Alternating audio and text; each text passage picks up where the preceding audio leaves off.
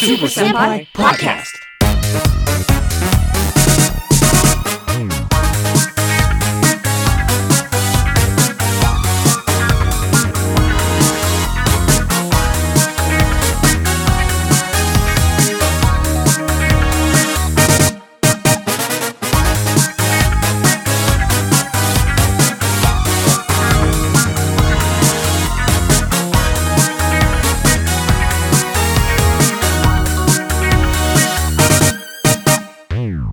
Welcome to another episode of the Super Senpai Podcast Super Turbo Edition, NFT free since 1983. All right, and I'm Grant, one of your hosts, and with me as always is my good buddy Pat, co-host as well on the Super Senpai Podcast Super Turbo Edition. Pat, how you doing tonight? Pretty good. Pretty good. Ready to talk about some games. Yeah, ready to game with the gamers. Ready to be a gamer.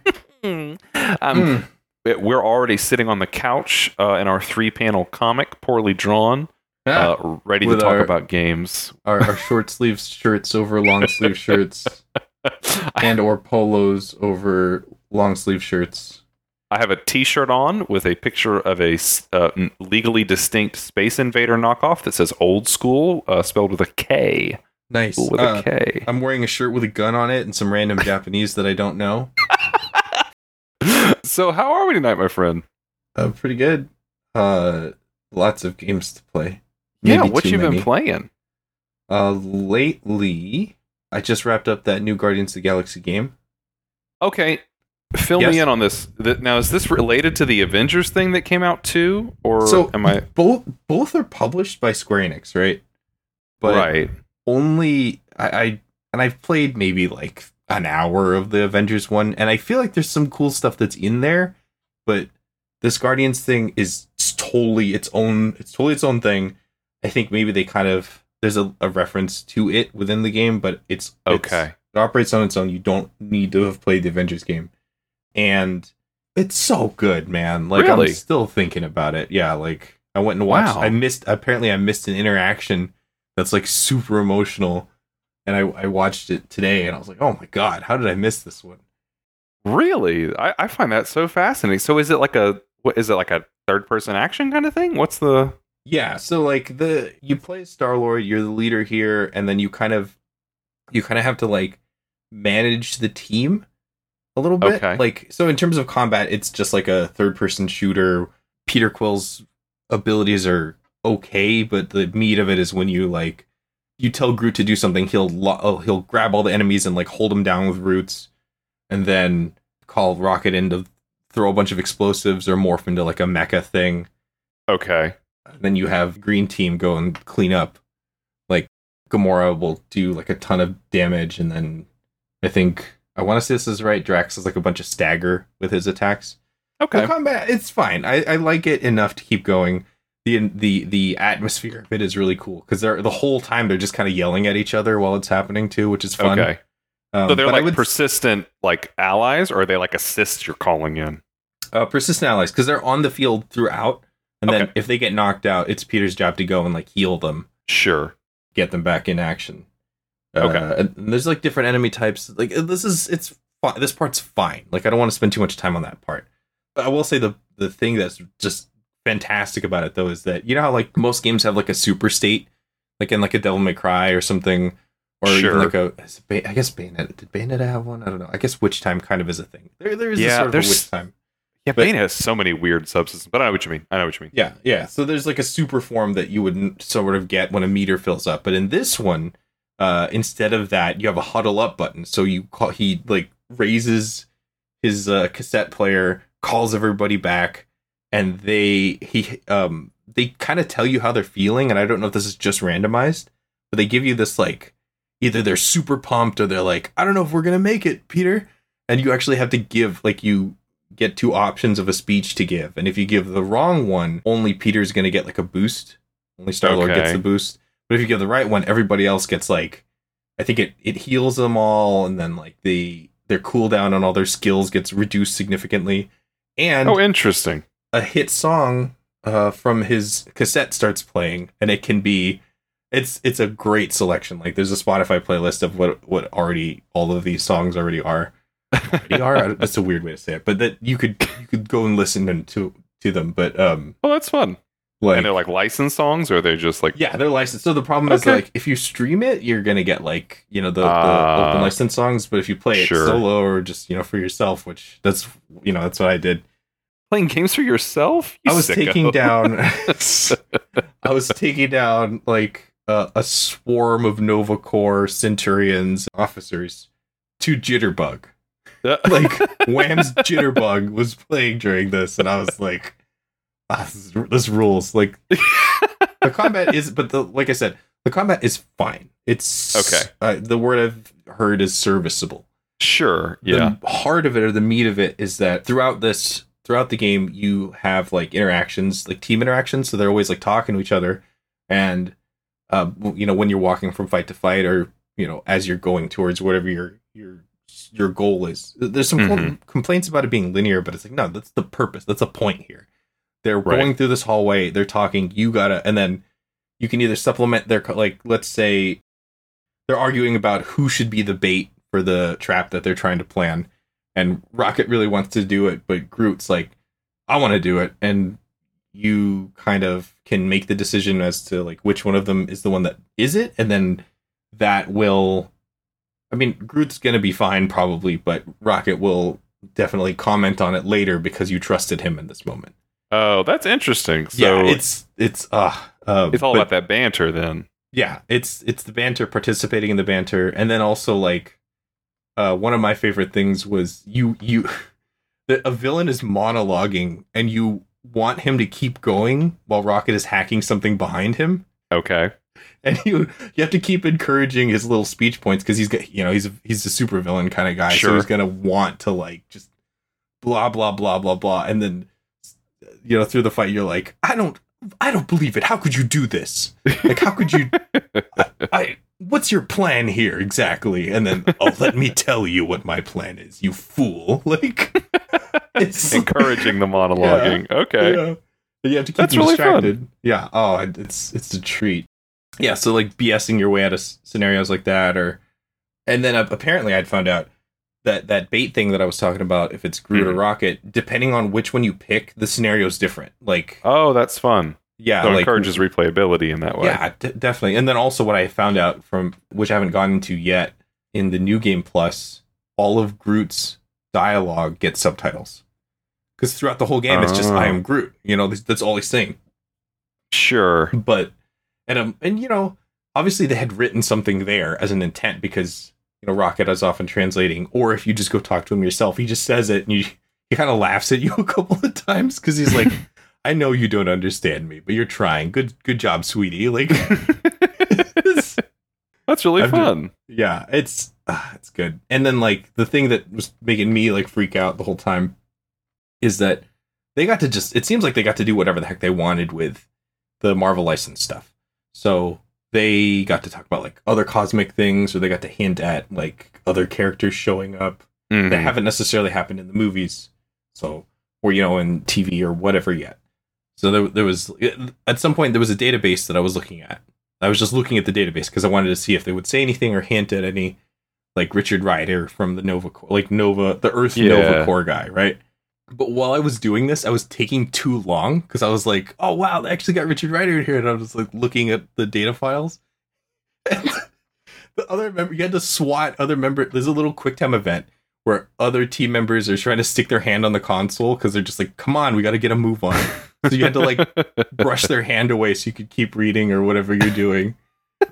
I was like, these guys quick time event? What? These guys are dicks, but it's so funny. Like, they're like, oh yeah. And then like Drax is incredible in this. Like, I cannot get over how good.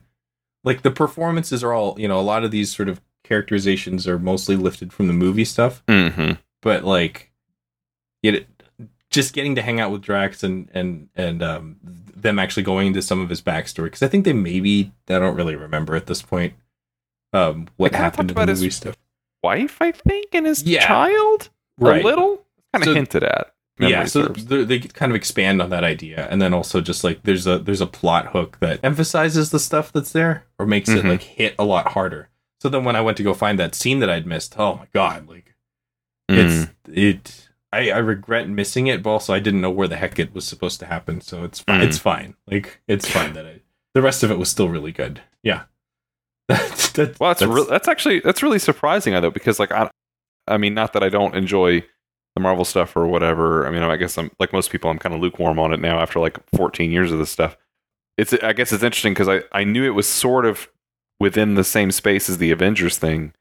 And I remember when the Avengers stuff was kind of coming out, I thought it looked a little janky, a little stiff maybe. Mm-hmm. So that's the one that of the two, like I assumed I'd be more invested in the Avengers stuff.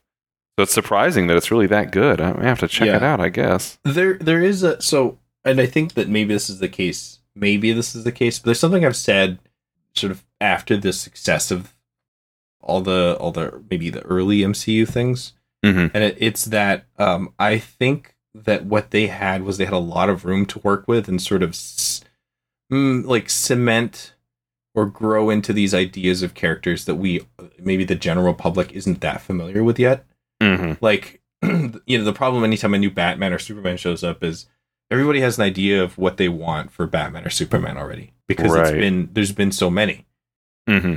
And then sort of Spider-Man was starting to have that problem too. Because, now we have, this one's mine, or this is the one that I grew up with, so I'm familiar with this idea. Right. Like, even going into the new movies, maybe people were thinking about the 90s Spider-Man or whatever. But then when, we get Cap, we get Tony, Hulk is a tricky one because it also had several actors for it. Mm-hmm. But there's not a whole lot that they were going to play with that early on. Sure. Right. So then now when, say, the Avengers come in and you see they're all like, the joke is that they're all the stunt doubles or whatever, or the legally distinct Chris Evans, then you have a problem with them not living up to or looking like how you want them to look. And maybe that was sort of a problem with Star-Lord, but maybe also not really, because... No, I feel you there. Let's just have this guy now, I don't know. But also they built on those characters and ideas, I feel like. I mean, Rocket's just straight up... He sounds... I had to check the credits because I was like, did they get Bradley Cooper for this? Is it? No, it's not, but it could have been. Right. Anybody could do Groot with a deep enough voice and a modulator. Sorry, well, but I can't believe you're throwing Vin Diesel's performance out here. Oh, wow. no. Okay. Yeah. What he brought to that role when he says, "I am Groot." Gamora's definitely more fleshed out here. She's just as dorky as the rest of them in her own weird way for this, which I appreciated. Drax is the star of the show, man. Like, unbelievable. Absolutely. Unbelievable. Yeah, like, and to take that from the movie versions, and to also take like the music stuff from the movie, like James Gunn did a really great job there with that. I think it left a huge impact on the character, because I'd read up until that, this is so far off of what we're supposed to be talking about, but just like I had read like a ton of the Cosmic Marvel stuff because I wanted to know before going into the movie, like, okay, what are they going to bring? What are they going to capture? Mm-hmm. In a movie where they're introducing a lot of new stuff all at once. Sure, yeah. And I feel like it was successful in that, right? And also it did so well that I was happy to see them again in this context. Absolutely. Yeah, great game. Really enjoyed it. I bought it last year, but I did not play it until this year, and I don't regret it, but I'm glad I did. Yeah, absolutely. What an interesting, especially coming from Square Enix, I guess. Yeah. Which has had it's a Montreal studio, so I don't know if that makes a difference, but in this context. It is just an interesting, I guess, license take from a publisher that already has such, big IPs and everything. Yeah. And I don't necessarily associate third-person action games with Square Enix, you know what I mean? So that's how interesting So, yeah, I guess I'm going to have to check that out at some point. Yeah, I do recommend it. I believe it's on PC, too, so I was kind of on PS5. I guess the last thing I would want to say there is, isn't this a little bit late? Like, yeah. Avengers for sure felt like so late. Like, I think people were already kind of over it. Like, if it had come out, I think, between Endgame.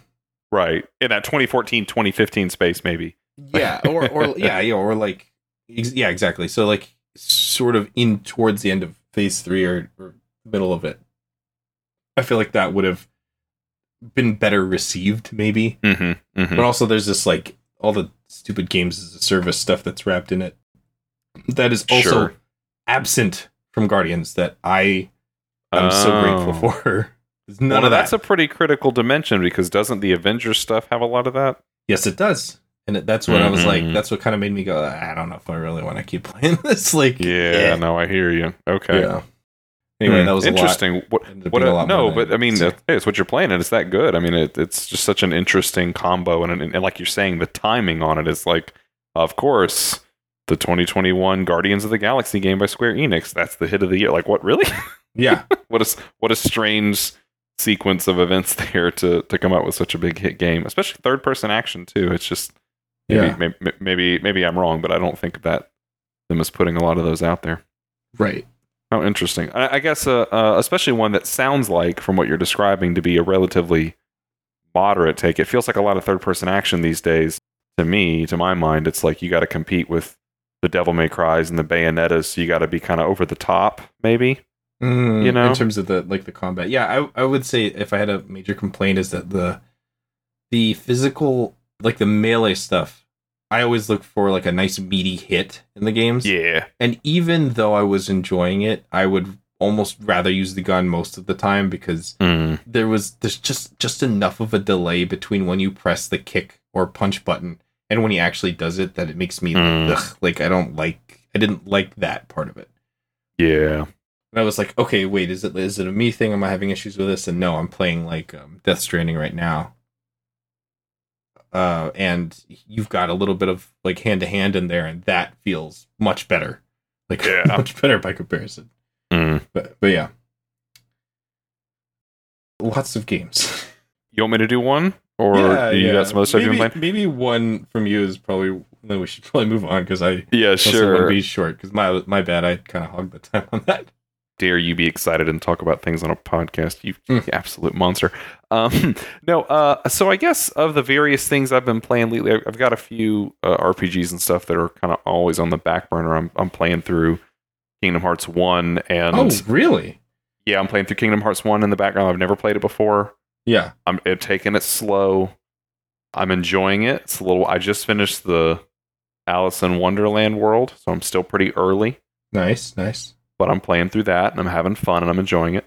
And I've been doing a couple other things, but probably the big thing I've been playing here lately, I've been watching a bunch of martial arts flicks again. Ooh. Back in it deep, playing fighting games. You know, fighting games is one of those things like you got to dedicate, right? It's like learning an instrument. You can't just get in there and do a little. You got to really dedicate. And it started a little casual. I was playing some Mortal Kombat stuff just because, Mortal Kombat is... Which Mortal Kombat? I tried a bit of X and I didn't really care for it, but I started playing 11 and, I don't know. See, I don't know your perspective on Mortal Kombat, but like I've always been a Street Fighter kid at heart. Like Street Fighter is like my natural state of being. And anything that deviates too far from that is difficult. Mortal Kombat, the big thing was like, I remember I was probably too young, but I was the target demographic in whatever 91 or 92 when it came out because I remember seeing people playing it in the arcade and Kano rip a guy's heart out and being like, Ryu doesn't do that. Like I was like, whoa, violence. Like I was absolutely the target demographic for that. But even still, I'm playing a lot of Mortal Kombat 2 and 3 on home consoles and stuff. I was never really that good at it. Mortal Kombat looks cool. And it had the over the top fun factor, but it always feels a little janky. And a 2D fighter with a block button feels like sin. It doesn't feel right. You know what I mean? It's like I don't know. It's something. It just drives me up the wall. That said, I'm having fun playing Mortal Kombat 11 and Kingdom Hearts 1 at the same time while going through both their story modes. That is such It's expanding my brain. What a combo. Yeah, I bet. Yeah. I'm basically a hot air balloon with legs right now. I'm just...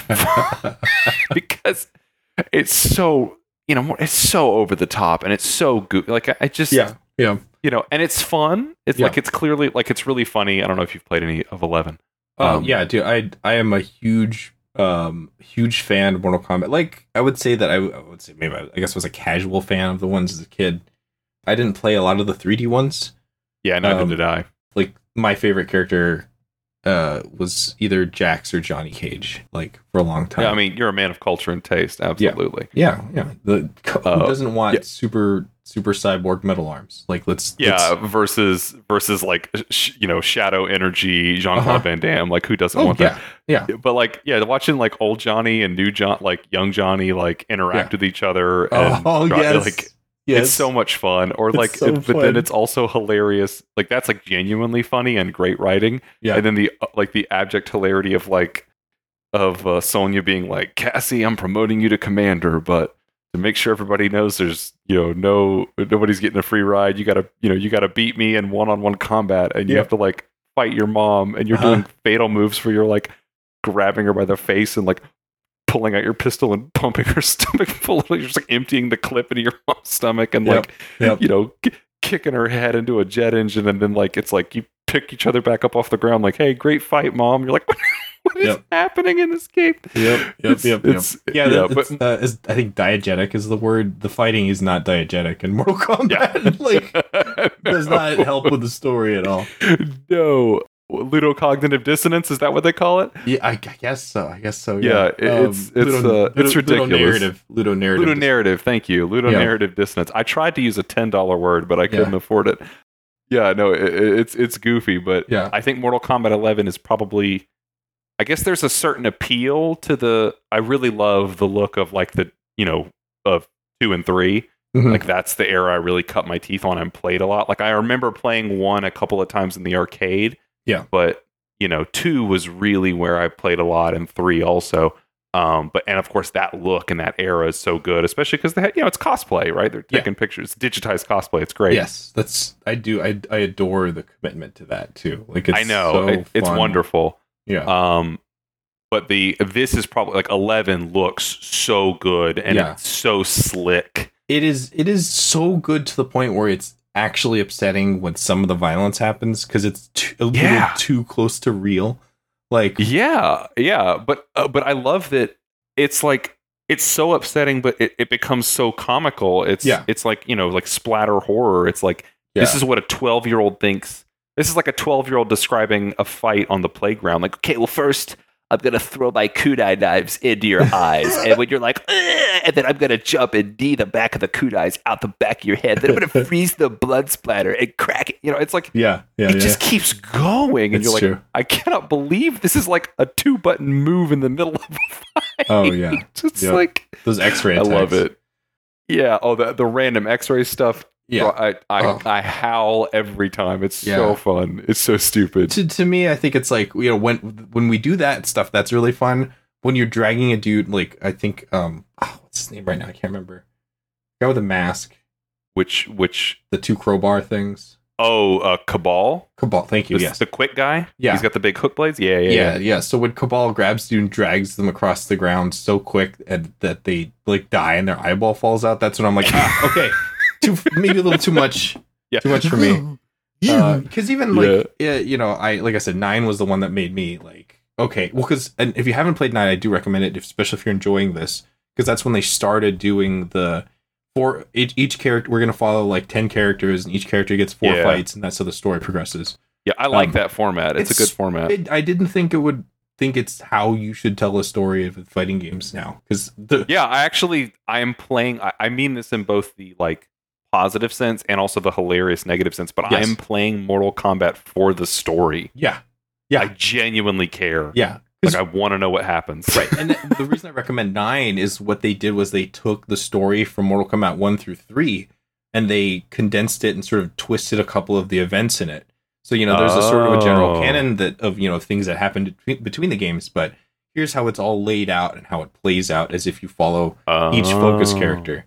And then, some of the fights are like, that makes sense because they go to this area and then Kitana and Jade are waiting for you and you got to beat them before you gain their trust or something, right? Like I think that's a Liu Kang fight or a Sonya fight. Yeah. Right. But then you get the Johnny Cage fight. No, wait, sorry. This is a Jax fight, I think. Sonya, I think, has been kidnapped. I'm getting this wrong maybe, but whatever. Sonya's been kidnapped.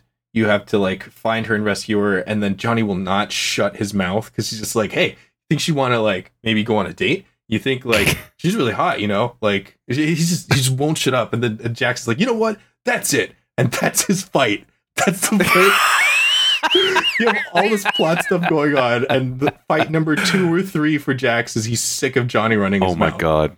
That's brilliant, actually. That's good writing. Yeah. It's so good. It's weird looking.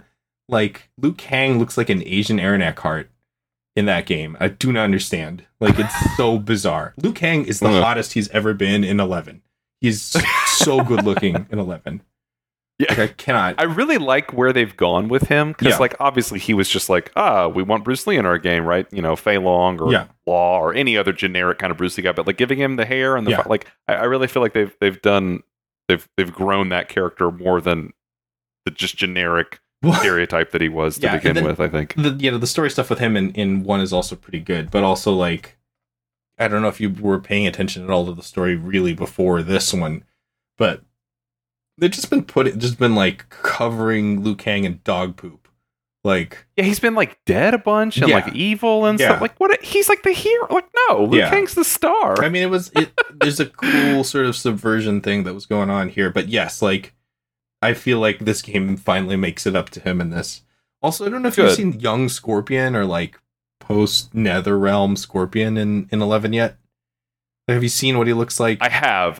He's also really handsome. Like, what? Like, Sub-Zero, like the daddiest Scorpion and Sub-Zero. Also, they're bros. Like, the Dilf clan of ninjas. Yeah. Oh, yeah. Yeah. Get over here. Don't mind if I do. I'd love to. No. Friendship? Yeah. Friendship? Yeah. I see you've cast babality on yourself. Well. That's horrible. No, but it's really fun. It's joke. really... Oh my god.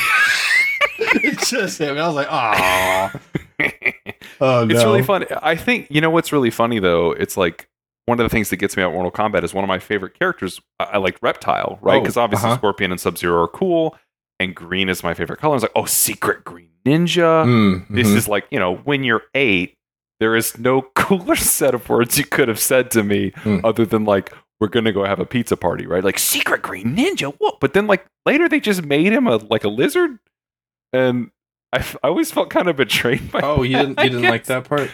I don't like that. I'm like, why is he, like, I want the ninja guy back. I mean, so I've been kind of upset about that. But also, like, I did like when they made the ninjas more distinct visually. Like, sure. Otherwise, I do like them having their own thing. Yeah. Yeah. Like, Ermac in 9... Because Ermac was just like Red Ninja, right? Sure. Ermac is pretty sick in 9. And also, like, some of his stuff is gross. Like, it's cool and gross. Like, he's a bunch of souls wrapped up in bandages. Like, it works. Like, that's cool. I dig it. Yeah.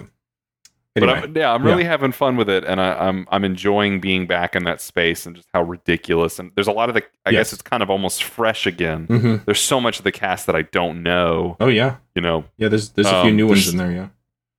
And I always felt like Mortal Kombat did a really good job of having like lots of like cool monster characters, right? Goro, like the classic, giant claymation forearmed guy, and you get what's that one guy, Collector, and Devora. You got all these just like really wild monster creatures and stuff that that could never fit in the fighting games that I actually played for the mechanics. Yeah.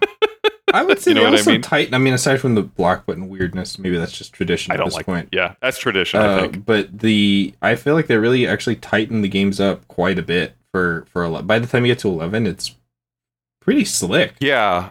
Yeah, no, I don't know. I mean, I can't speak for balance or whatever, but like it finally feels pretty darn good to play. Yeah.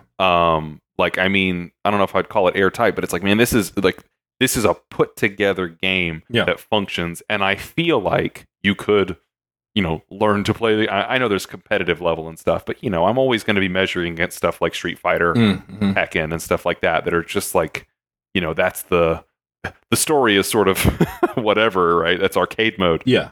So yeah, I'm really enjoying 11. Yeah. Have you seen the guest characters for 11? Yes, I know there's a bunch. I haven't gotten any of the DLC or anything. I see. Yeah, okay. I need to. Yeah, I guess. I know there's like solid picks, RoboCop and all kinds of stuff, right? Like wild picks. Freaking Spawn's in it, like actually Spawn, and he's awesome. Really cool. That's great. Yeah, you have both Sylvester Stallone and Arnold Schwarzenegger in there. Like, that's pretty great. That's pretty awesome. So odd. I dig it. It works. So it's Boomer Smash. I'm fine with that. Yeah, I'm okay with it. That's right. I'm here. That's for me. Either 9 or 10, I forget which one it is. Had both Freddy Krueger and is that right? Am I thinking right? No, maybe they were separated. Because it's 10X. X or 10 had a lot of horror guests. So you have Alien and Predator. Okay. Like Xenomorph and a Predator as playable in 10. That's pretty fun. Yeah. We'll have to play sometime for sure. Yeah, that'd be fun. I'd have a fun. I'd really enjoy that. Who is it? What, PC? What do you have it on? I have it on PC. Okay, perfect. Because I wanted to get it on Switch because obviously everything's better on Switch, but I heard it runs a little choppy on there. Yeah, it's not ideal for that. Yeah. And like looking at it on my PC, I'm like, yeah, I don't know if as much as I love my Switch, I don't think it has the horsepower to handle this. I appreciate that it's on there, but it's definitely hair looks particularly strange. Like beard, any character with a beard or facial hair, it's just like, that does not look good. The sacrifices that must be made to play in bed. Yeah. The other one I've been playing though is Tekken 7. Right. And that's the other end of the spectrum. I don't know anything about the story except for that, like the Mishimas throw people off cliffs. You know, and 7 is. I don't know if you've played any Tekken. I don't know where you're at on Tekken. We played a little bit of it before.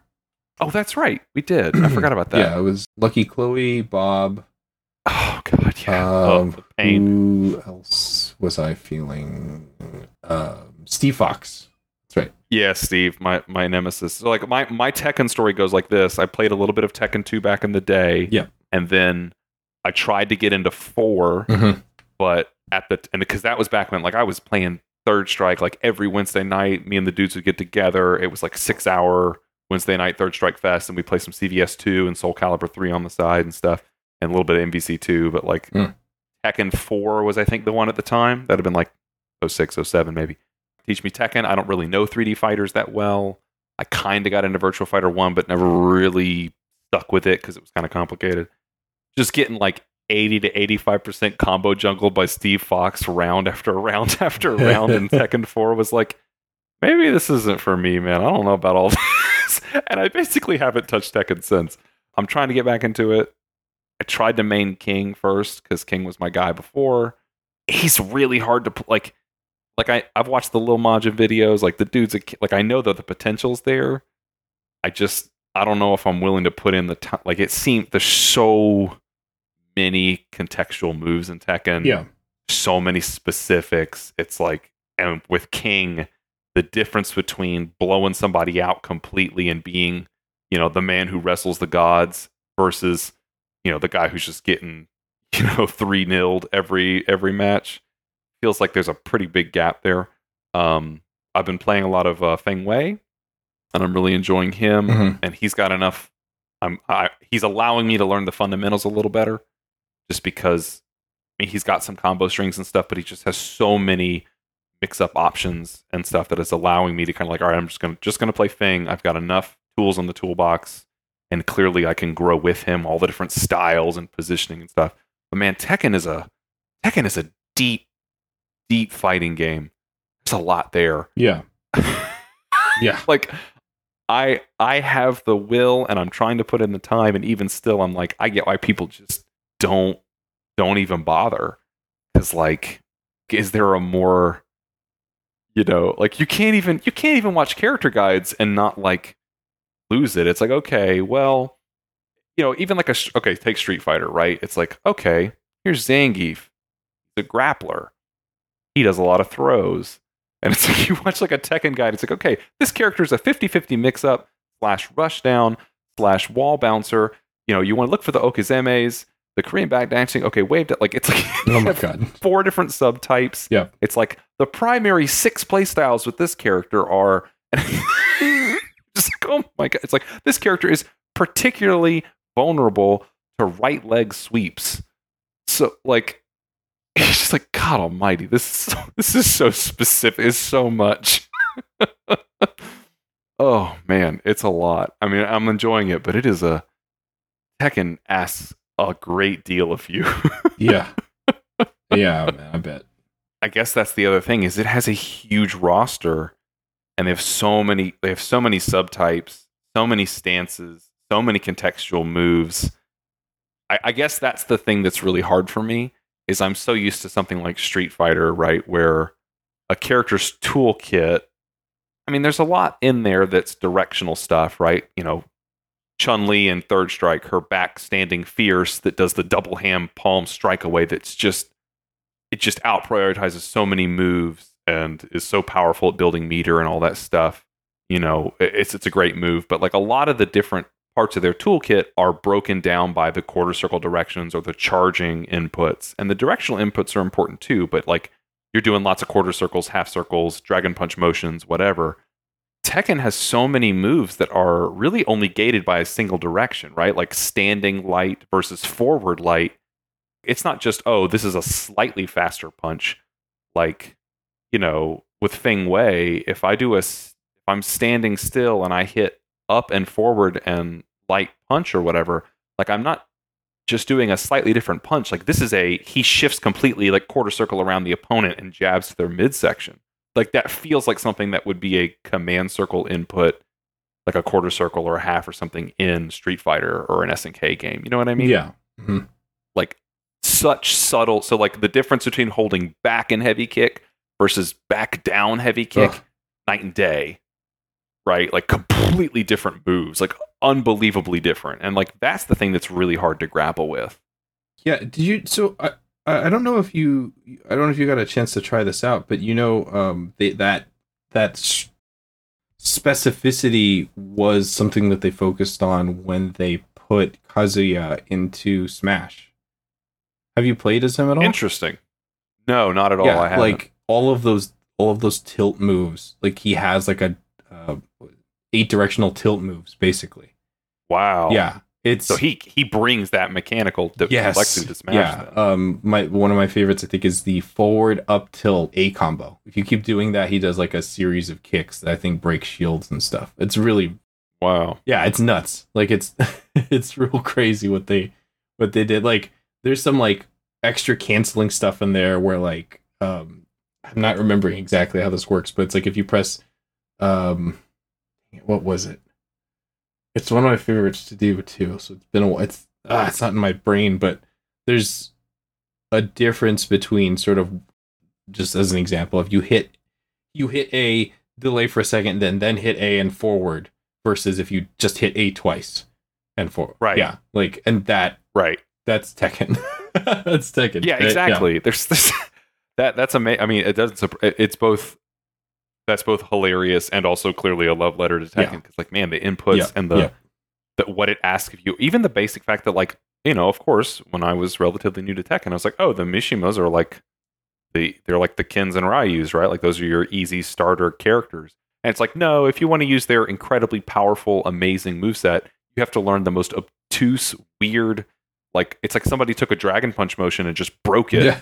And just put it together with Elmer's glue, and you're like, I have to hit forward punch that what? Like what? You know, and it's like, oh, this move is incredible, and it's a 3-chain juggle. Like, good luck doing it. You know, you're gonna have to train in 100 times Earth's gravity to learn it. You filthy pleb.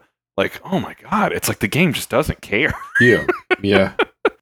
You know, or like I just discovered that like, oh, some characters have like wall jumps.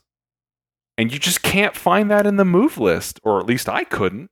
I'm like, oh, and like, come to find out, each one of them there's like character-specific wall jumps for some of these characters for certain stages. Sure, it'd be nice if Tekken would have told me that. Like, you know, I don't know what I'd do with that information. I got 45 other inputs to track right now, and my opponent might just walk up and throw me. But like, it's like I can't. Like, why would you hide this information from me? Oh jeez. Yeah. That's the other end of the spectrum where I'm not really there for the story. It's pure mechanics. It's been fun, kind of getting back into that fighting game mindset. There's something about it when you're in that zone, just playing. Man, it's really satisfying. Definitely. All right, so do we want to get into the meat of tonight's episode? Yeah, I'm almost afraid that we have already, but yes, like right. Yeah. We're supposed to be talking about Metroid and Metroidvanias, but there's just so many damn games out there, and really, it truly is. So we're talking about Metroid Dread tonight, basically. And obviously, if you're going to talk about Metroid Dread, you do kind of have to talk about Metroidvanias and stuff in general. I should have made a list of all the ones that I've tried or played or backed on Kickstarter. I mean, maybe the real Metroidvanias were the friends we made along the way. The Kickstarters that failed along the way. Yeah. Sorry. That's the truth. Game development is There's very so hard. many of yes, them. there's a lot. Like a lot of them promise that are like operated on the promise of the to be the new one or the next coming of it or whatever. Right. And we have like a nice mix of like roguelite ones and sort of retro ones or throwback ones and all these other like what is it called? Bloodstained. That one by the dude who actually worked on Symphony of the Night is maybe okay, but then the 8-bit or like the NES style spin-off one that they made is really good. Like crazy how that one works out. So it's so funny to me. I mean, obviously, if you're not familiar with Metroidvanias, I don't know how, but it's either based on Metroid or Castlevania. It's a platformer, roughly, but with some sense of progression and exploration. Yes. I think that's probably the broadest and easiest way to describe it. What's really fascinating to me is to watch in the modern era. I mean, obviously, you think about touchstone characters of the early days, Mario and Sonic and so forth, these like early platformer characters who, a multi-billion-dollar industry is now built on the back of these very simple characters, but you don't really have that many true imitators of the classic platformers. Except every now and then, like Shovel Knight is a great example of like one that just like, wow, really blew the doors off. And there are certainly other iterations of it, right? Mega Man style, with some level of progression and choice, but still pretty self-contained platformer levels. But really that this Metroidvania where you're still getting kind of that old school platforming feel and you're some of the Twitch gameplay and precision, but exploration, progression, leveling and accruing of new abilities and stuff like that mix. There's just a million of them now. Yeah. Like you're spoiled for choice. Like if you like to explore, blocky environs and see a door and say, I'll open that in an hour, you just have so many choices, man. Yeah.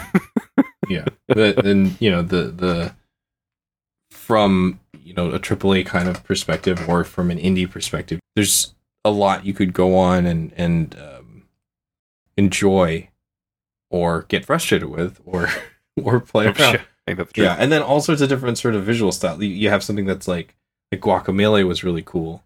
Hollow Knight. There's another one I had recently been playing but I didn't finish. What's the roguelite one that's what is it called? It is Dead Cells? Is it Dead Cells? That's the one that you're like the little skull guy with the whip. Yeah. With like the flaming head. Yep. Yeah, and then that has all sorts of different play styles, encourages you to try out different builds, and I think it just got like a huge DLC update. Yeah, there's a lot of stuff, there's a lot of good stuff, and then maybe like the core, the flagship is the word here, but you had like Super Metroid as like the one. And then Castlevania Symphony of the Night is the like any other Castlevania after that was going to copy it or imitate it. 2D ones, I guess. Yeah. But yeah. That was the hook. Wait, that was the hook for Dark Souls. I was like, hey, it's just a Metroidvania, but in 3D. Right, and it's funny because our last episode and our prior discussions talking about Dark Souls and stuff, and like you really got me back on a kick of playing Metroidvanias because I was always more on the Vania than the Metroid, I guess. Especially growing up in a pretty fundamentalist religious household. The idea of running around killing vampires with a cross certainly appealed. Oh, I see. Yeah. Yeah. Just the cool gothic horror vibes and all that. But that art is still gorgeous. Like the character, the key art and stuff. Obviously. Yeah, and like as much as I dig, Samus being an armored bounty hunter going through space killing aliens is awesome too, and I love that whole vibe. I honestly think it really comes down to music. A lot of Metroid music to me sounded almost too appropriate. It was like eerie ambiance of going through a weird alien hellscape, whereas a lot of Castlevania music, it sounds like the Phantom of the Opera's up there jamming. and you're like, yeah, I'm coming here to kill Dracula with these sick moves. You're just like the Castlevania music was amazing to listen to. So even if I was like doing terrible, I was like, like I was jamming out. I feel like my appreciation for Sonic is along the same wavelength. I mean, the gameplay is critical, but I feel like the Sonic soundtracks are always so much better. You're familiar with the vocal track at the end of Symphony of the Night, right? I Am the Wind? Yes. Totally unexpected. There's no vocal tracks at all throughout the whole game. And then I Am the Wind kicks on when you get to the end of it. What in the world? It's so good. It's still super good. It really is. And then also I found out it's the same lady. Recently a friend had told me it's the same lady that does the Snake Eater song. Like that's the same. Still in a dream. Amazing. One of the greatest. We can make fun of the ladder segment all we want. It's one of the most legendary moments in gaming. Is her name Cynthia Harrell? If you're doing like a ladder machine at the gym and you don't play that song in your head, what are you doing with your life? Anyway, but yeah, Bloody Tears and Vampire Killer. I mean, I love the Metroid music because it sounds like what Samus would be experiencing. Yeah. But I like the Castlevania music like as music, like but ironically, as much as I enjoy all those games, I've really not finished that many Metroidvanias. I've played a lot, but I haven't finished a whole lot. Metroid Dread is one of the first Metroidvania. Well, after our discussion the other day on the last pod about I went and played some Hollow Knight again. I went and played through some others. I got the Castlevania Advance Collection. I guess that's really where I'm at. Is that a lot of my completed Metroidvanias were on the Game Boy Advance. Just recently, I did whatever. Hold on, there's the one I can't even remember what it's called. They all have these like amazing Gothic names, but there's like the it's not Aria of Sorrow. Dawn of Sorrow. I don't. Wait, which one are we talking about? Well, there's the one with the guy with the white hair. That's not Aria the one that I played. Is the Game Boy Advance one, and then Dawn of Sorrow is the sequel on the DS. Then I played Aria of Sorrow and just finished that. Yes. Really enjoyed playing that again. Had a lot of fun.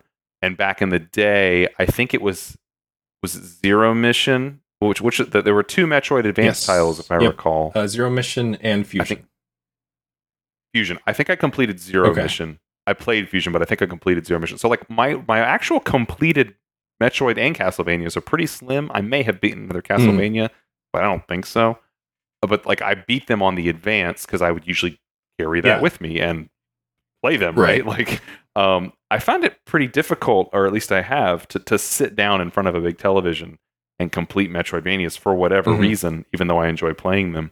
And part of it, to be honest with you, 100%, it's because I have the location sense of Roronoa Zoro, and I get lost.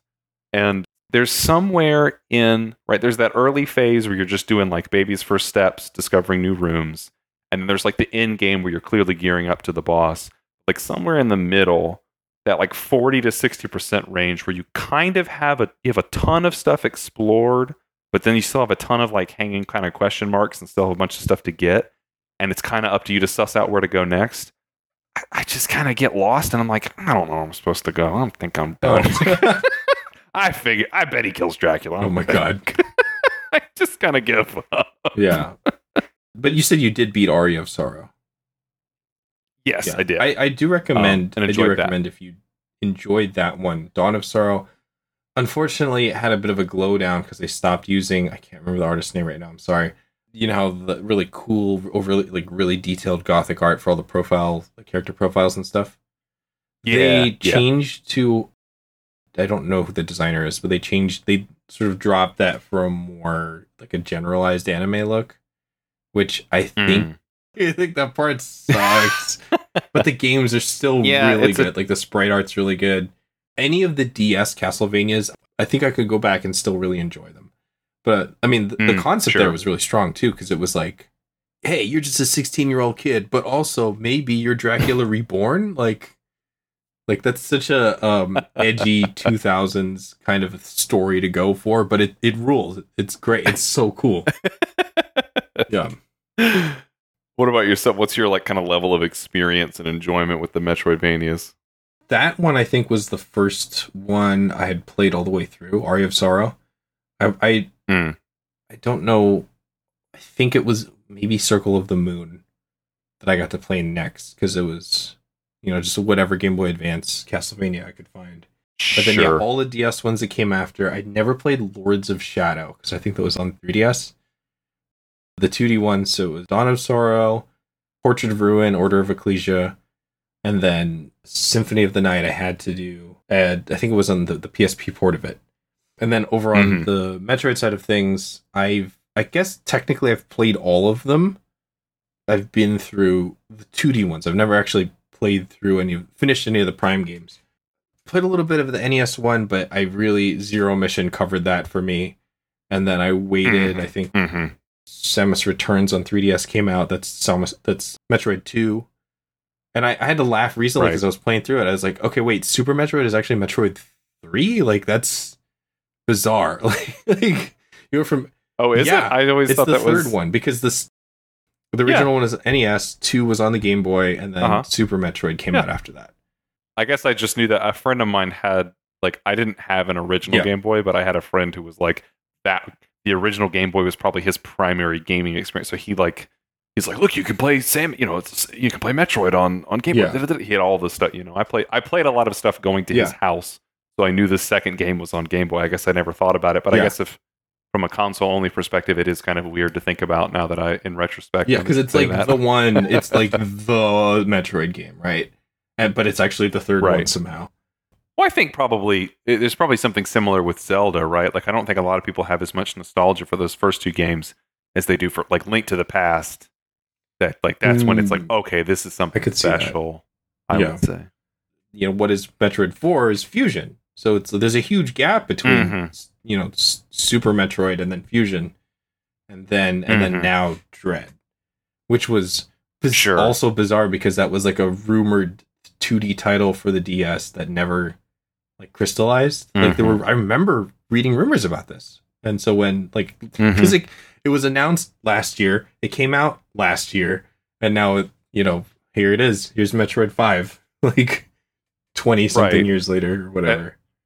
What a strange journey that Samus has been on. I mean, if there's of all of Nintendo's sort of core characters, Samus has certainly been on one of the strangest rides across, even it's like, oh, the Prime games are really good, but then there was, what was it, the third one or the fourth one that was just like really bizarre and strange, and then she'll just go 2 consoles without getting a game or something. It's what a strange journey she's been on, especially with Dread kind of finalizing that final story, right? Yeah. Oh yeah.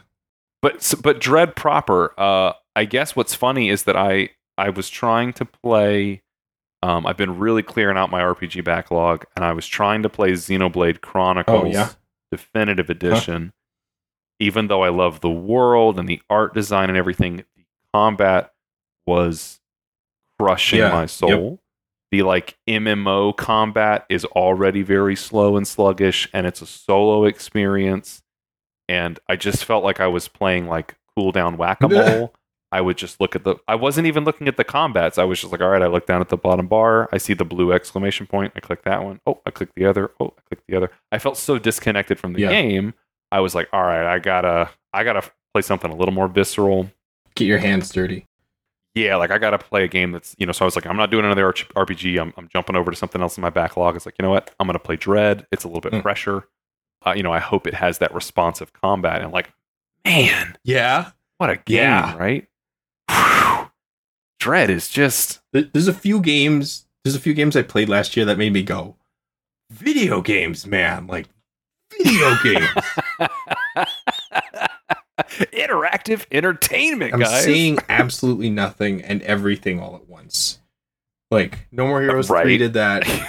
Metroid Dread did that. There's another one I can't think of right now, but just, Yeah, Metroid Dread is just... Man, I don't... that game is just airtight. Yeah. You would not believe this is a game with a tortured production. Yeah. This feels like Mama's home. Samus is like, I heard you guys were copying my swag, so I'm back now. Let me show you how it's done. I having played a bunch of even recent Metroidvanias. I kind of fell off Hollow Knight, and I kind of fell off. I tried to play The Messenger, and it was really fun, and I kind of fell off at that too. I was like, I don't know. I keep falling off these games, but Metroid Dread, I could not put it down, and I had to finish it. I had to finish that game. and you know me, I had to go back in. Like, I was like, I'm not done with this. Yeah. I'm not. That first clear, I think my first clear maybe was at like 10 or 11 hours. So when you said you'd finished it at 8, I'm like, that's good. Like, good job. Like, you did it at 8. So it was like 100. No, sorry. It was 10 or 11 hours for the first clear. And then I went back and I think it was maybe 14 hours for 100% items or something. Or 100%. Okay. Yeah, 100% upgrades. And there's some. That's pretty impressive. The cleanup step was tricky because I was like not sure what I was missing. And there was like one small chunk of screen I just did not see. And then I had to go back in for hard mode. And then after hard mode, I think I did a 0% run just to like feel something. Just to feel the rush. Well, just to know if I was alive. 0% run is really interesting because you cannot pick anything up except for the ones that you need to progress. So there's the upgrades, but like no extra energy tanks, no extra missiles, whatever. Yeah, you gotta be on. You can take maybe 1 or 2 hits. This was normal mode. This wasn't even hard mode. So going through it again with not being able to take any hits, like maybe 1 or 2 hits max.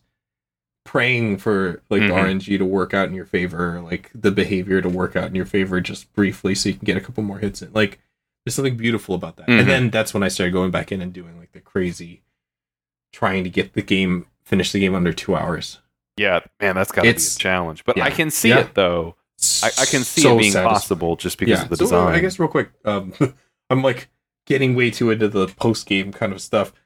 Tell me about your experience. Like you picked it up, you wanted that more like visceral kind of a gameplay. Yeah, I guess the first thing that is so like I guess gripping about the game is that it is incredibly simple in presentation. It's so very clear that you're playing a video game, right? Like I'm a little character, I run, I jump, I do my little shots. Even in handheld mode, like Samus's responsiveness to the environment, her interactions with it, the way she like reaches and climbs and turns into a ball, the way she moves, the way you're like peering through a gap and she kind of leans into the gap. Yeah. Oh God. Oh yeah, my goodness. That feels so natural. And like even the way like when you're aiming, like if she's planted, like the way she's planted in her stance and she aims. I mean, it almost feels it's ridiculous almost to say, but it's like first person level of like, where I'm moving and where her arm is moving, the level of minutia is there. In that sense, it doesn't feel like a video game, like where I'm a character. Like one of the things that as much as I love the Castlevania is like the whip just acts like a weird video game thing, right? Like it's like here's this weird stick and then suddenly it goes limp for some reason. And sometimes I make it go, ooh, and flail around. And it never looks like what a whip does. But when I'm watching Samus, and I know I'm playing a video game just from the presentation, but in terms of how she's interacting with the environment, like the verisimilitude and the investment, the sense that she is in a real lived place, the way that camera moves, even just for saving and stuff, the way she walks up and hooks the arm into the interfaces, all of that feels so chunky and physical. And like she doesn't feel heavy, but she's the world so light does too, considering like all the pieces of her. Like she looks like she hits like a truck, but like she's like she sprints like immediately, right? Sure. Like just she's out, she's going. And like you get the sense at any given moment, like not a glass cannon feeling, but like you get a sense of her power and her capability and her ability to interact with the environment. She responds very precisely to what you tell her to do, like in terms of inputs and reactions. But the world itself is very dangerous, and the world itself is very unforgiving and very ominous. It's exactly that kind of action horror vibe, which is a really hard vibe to pull off, right? Like I guess the way that the resources in the game, I mean, just health and missiles is not a lot. But I think what's brilliant about it is, a lot of times like playing with, say, games that have more of an inventory system and items you can pull, you start interacting with menus, you're playing a game. Yeah. You know what I mean? Like you start going into like, oh, I'll pull this item out of my inventory or I'll equip a different relic. Like the fact that all of the power-ups just stack all the time, you're never doing that game where you're like, oh, do I equip the ice or the fire to my shots? Like, no, all her shots just do everything all the time. So somebody noticed this. if you are in the lava, so at some point, right, there's ice missiles and there's all this other stuff, right? Yeah. If you're in the lava and you shoot an ice missile out of it, the ice on the missile melts and it becomes a regular super missile. Isn't that That's cool? So specific. Isn't that So attention to detail? Yeah. So wonderful. Like that's love right there, right? Yes, That's absolutely. Yeah, the care and the what's put into it. But I guess like the fact that at first I was like, oh, every upgrade just makes me better and I never have to switch. That feels kind of weird. But then I realized I was never wasting my time in menus. Except for maps, because you got lost because you're an idiot and I'm an idiot and we're all idiots. Where the hell am I going? Yes, there's that. Uh-huh. Yeah, even that feels pretty lived in though, right? Like it feels like it would make sense for her to like look at a digital map display too. But like I'm never like in her inventory like, oh, I have to deploy 4, okay, we call them space stems, but they're potions. Like who are we kidding? Or you know what I mean? There's none of that. Like there's none of that nonsense. It's just like I'm just in the moment. Yeah, playing the game, moving, maneuvering, and like it's just, man, what an effective and engaging way that is. I don't know. I felt it was really, really powerful because like Metroidvanias, especially because of how common they are, and you're so used to all the tricks. Like I know I'm going to have a mini map I have to manage, and I have to slowly unravel this grid, and I know I'm going to see a wall, and I can't interact with that yet, and I'll be back later, and the game is so efficient and it's so slick. I wasn't like, oh, I'm playing a Metroidvania. I'm playing this game right now. Oh yeah, I'm playing Metroid Dread. I'm playing Metroid. Yeah. Video games, as you said. Yeah. What about yourself? The boss fights in this game, there's a bit of like, and this has always been the case. They never really give you like a visible life meter or anything, but they kind of like put the damage on the monsters or the bosses or whatever. Did you have a hard time with those, or did you feel like? Because the key points in this game. Actually, maybe I should take a step back here. Emmys are the new thing. Having to deal with Emmys. What are your feelings or thoughts on Emmys? Correct. Like the Emmy rooms. Well, so here's my first question, and I have played a lot of ish. I mean, to say a lot, I have played more than my fair share of Metroidvanias, but there are so many out there. There's always going to be somebody who's like, "Oh, you haven't played Bibble Dop's Doobie Dap?" Like that game had that, so I don't know. But mechanically, to me, I don't know if I've ever seen anything like the Emmy zones. The closest thing I can think of, I can't speak to like any non-official Metroid. Like we're gonna lose the plot if we go too far out here. Sure. But the first maybe taste of this that I've experienced was in Metroid Fusion.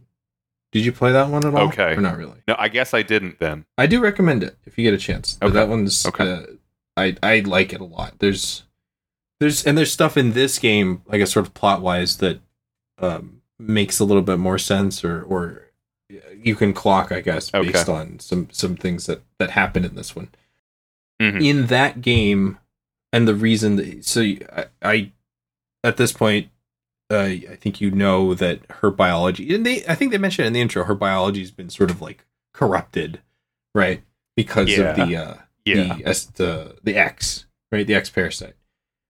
Mm-hmm. Mm-hmm. In that game, parts of her suit had to be surgically removed from her, and the X, I guess it's sort of an organic, like it looks mechanical, but there's some organic parts to it because the X parasite had copied it or made a version of her that runs around and chases and tries to hunt you down. Mm-hmm. So there's like, even in the original trailers, there's like, oh my god, like they're doing the kind of SAX thing. Like, it's X parasite is what the general thing is called, then SAX was the Samus copy that you had to deal with in Fusion. Yeah. I see. So, okay. Yeah. But interesting. Maybe it was the first time you really got to see it because there's just you can't fight. Go. Get the hell out. Yeah. But of course, like. I see. I really. Yeah. I was really impressed with it mechanically. I guess because what's interesting is that so many of the little goobers you fight, while they're annoying or whatever, that they respawn pretty often and they drop plenty of resources. Like you don't really need the recharge stations and stuff that much. You can just kill the little goobers and restock, relatively speaking. And I was like, well, how do they maintain the challenge then?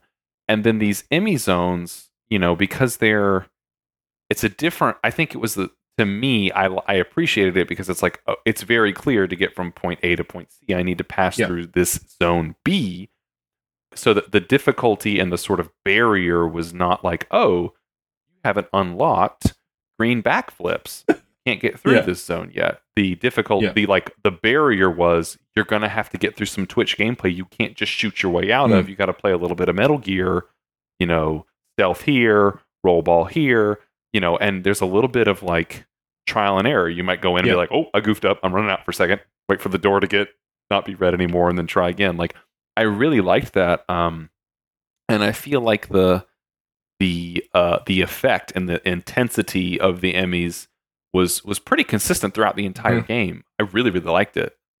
I'm curious how you felt about them too, though. Like, what did you? So I understand that there's sort of a bit of a contention around how people maybe wanted them to be, but my experience with them was, and especially on retries or going through it again for a speedrun attempt or whatever, that was the part I couldn't predict because sometimes they're a little bit randomly placed throughout the map. Yeah. Or just like the position. So having to adapt to that or adjust to, okay, it's here now. I need to get past it as quick as possible. Shave off another 10 seconds. From a speedrun perspective, that kind of sucked. Right. Because it was like, I was really hoping you would be here. And then, like, for example, like, when you're able to defeat the Emmys with the, can't remember what the upgrade is called. Yeah. The big Omega Rays or whatever. When you have that positioning, for time at least, getting into the position where you can get through both stages of it without having to move saves a ton of time. Like the one in the ice room, I think, was one of the trickier ones because you had to like get it to start following you, and then you have to like make sure you track it as it's crawling on the roof. The whole time. And then make sure you're you're far enough away from the edge so that when it lands, it doesn't get you, like stab you immediately, because that happens on more than a few attempts. But I'm saying overall, I really liked them. I almost felt like we're getting into spoiler territory here. I feel like we should just say that right now. Hey, there's going to be spoilers. If you haven't played Metroid Dread, I want to talk about this stuff. Yeah, you really should. You should anyway. But if you're not, this is your warning for Metroid Dread spoilers. Warning: you're entering the spoiler zone. Okay, yeah, we're good. Good, you've checked. This is your fault now if you're going to keep going, listener. Yeah, this is on you. This is in your hands. Is on you. That last Emmy, you're all decked out, and then she just sucks that one's soul out. Like, she grabs it by the throat and kills it. Yeah. Very cool. But also, damn, I wanted to kill that one. Like, you took that one from me. Yeah, no, it's fine. It's not that cool big with it. I thought it worked. That's the one with the power bomb, right? Power bombs in, knocks you out, correct. But then she's like, nah. Like, slurp. See, I guess that's the thing that I really liked about the Emmys as a structure, because like you have that thing where, okay, if the player can continually upgrade to feel some sense of progression, they eventually sort of out-level an area. But Emmys were simply unkillable. So, like, you still felt like an action hero in the other zones, but you knew, like, I gotta psych up. I'm going into a zone where I am no longer the predator. I am the prey here. And I have to respond to this roving, somewhat awkward and strange creature. And then it also leverages the, of course, it's on the Switch. It's a modern hardware, but those, like, zoom in. Yeah, they're just quick time events. But the visceral feel of, like, that thing looking in your face and you're, like, got your finger over their butt and you're like, I'm going for that Y, baby. Like, like really intense, that the fluidity of the camera coming in for those. I'm going to say that really, I wouldn't mind in those when Emmy actually grabs you. I wouldn't mind if it was be easier to counter or more predictable to counter, because it ended up being like maybe 50% when I was really, really good. Like really, really practiced with it. I could maybe get it. But it was so, I believe, and it's designed to be this way, I think, that it wasn't really something you could predict. Like, yeah. And I think you need it to be unpredictable. I think you need to fail more often than you succeed. Yeah, for it to be otherwise, what's the threat? Yeah. Right? But the RNG of it did so. And I mean, also, it's like, you shouldn't have got caught, I guess. Right. The skill is not getting caught. If you're in the quick time event zone, you're already in like, can luck save me, right? And I think the other thing though too is talking about the Omega Beam. What I like about the Omega Beam, I think the Emmy element is specifically what made me feel like this is really good action horror, because no matter how powerful you got, you simply cannot kill the Emmys. So when you're in their territory, you are inherently on the run and on the defensive and trying to avoid, horror movie style. But then, just like the final girl, right? Like just like when you're in that, like once you get the Omega Beam, and it's like, okay, now we both have kind of an equal chance of killing each other, but there's no guarantee. I'm going to have to run and move and get just right to line up that kill. Like that's classic. How do all good this good action horror movie type thing endings go, right? This is Ripley in the power lifter power suit, right? Like this is it feels like those kinds of moments, like where both parties have an equal chance of killing each other. Oh yeah, that's true. And that's really hard to pull off. Because you're watching it. I mean, it slows down, but you're like fill up, watching its head slowly fill red, and then it's gonna stand up and come at you. Like all that feels really, really intense. Even after you've done it 5 or 6 times, and I think that's really hard to pull off in action horror games.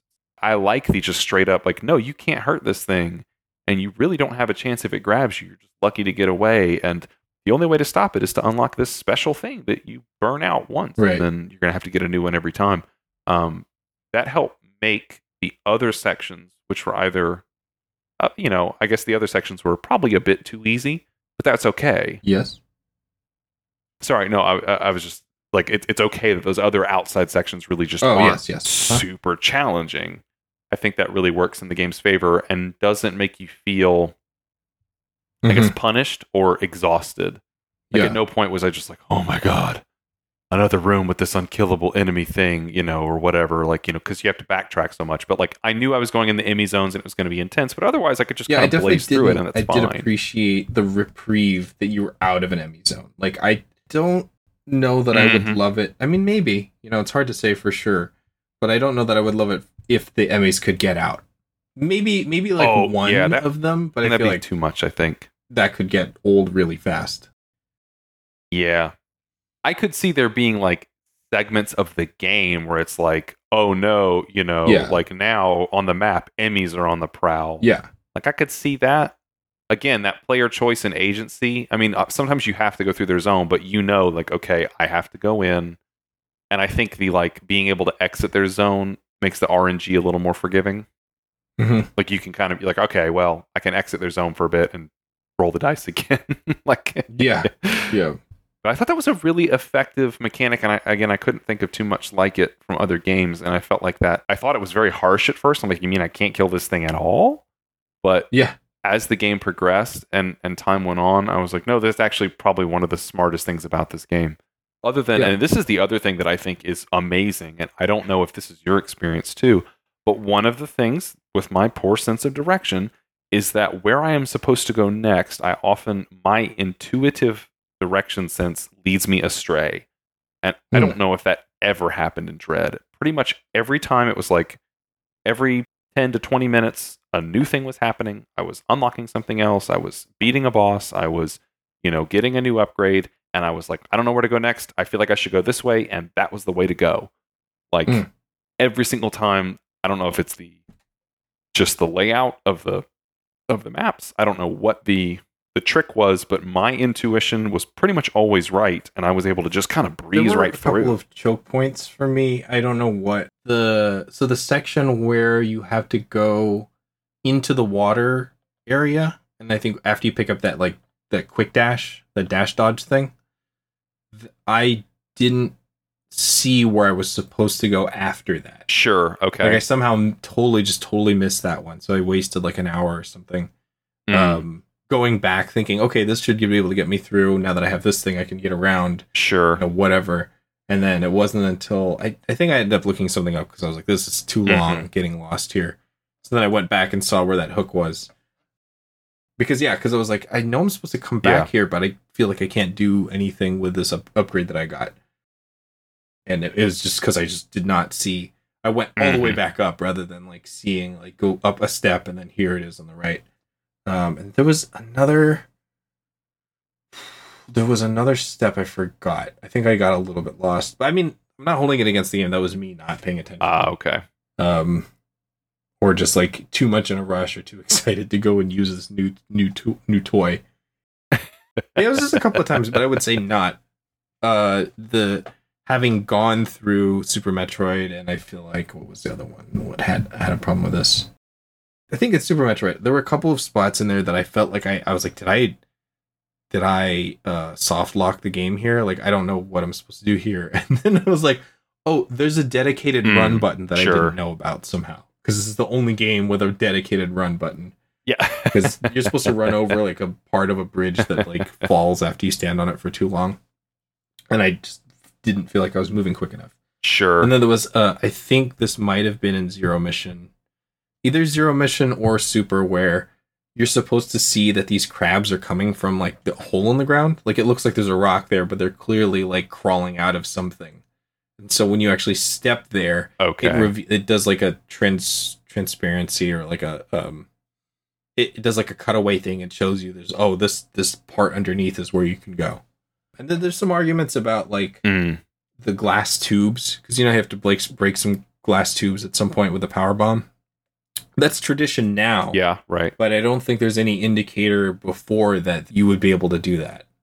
If you're not looking out for some of these things, then it can get a little bit. That first chunk of it, you know, having done a few speedrun attempts through there, it does loop around. Like it loops you through the same thing with like different doors unlocked. You know what I'm talking about? That very first area? Mm-hmm. So yeah. But I feel like, you know, seeing the genius of it, maybe that's inflating it too much, but seeing how they want you to get through there and sort of breaking that sequence a couple of times, it's pretty cool actually, like how they have you run through those spots. Like, especially later on when you revisit and a bunch of it's frozen. Like, that's so, like, oh, that's really cool though. Yeah, like, yeah. Something messed up the heating and now everything's on ice.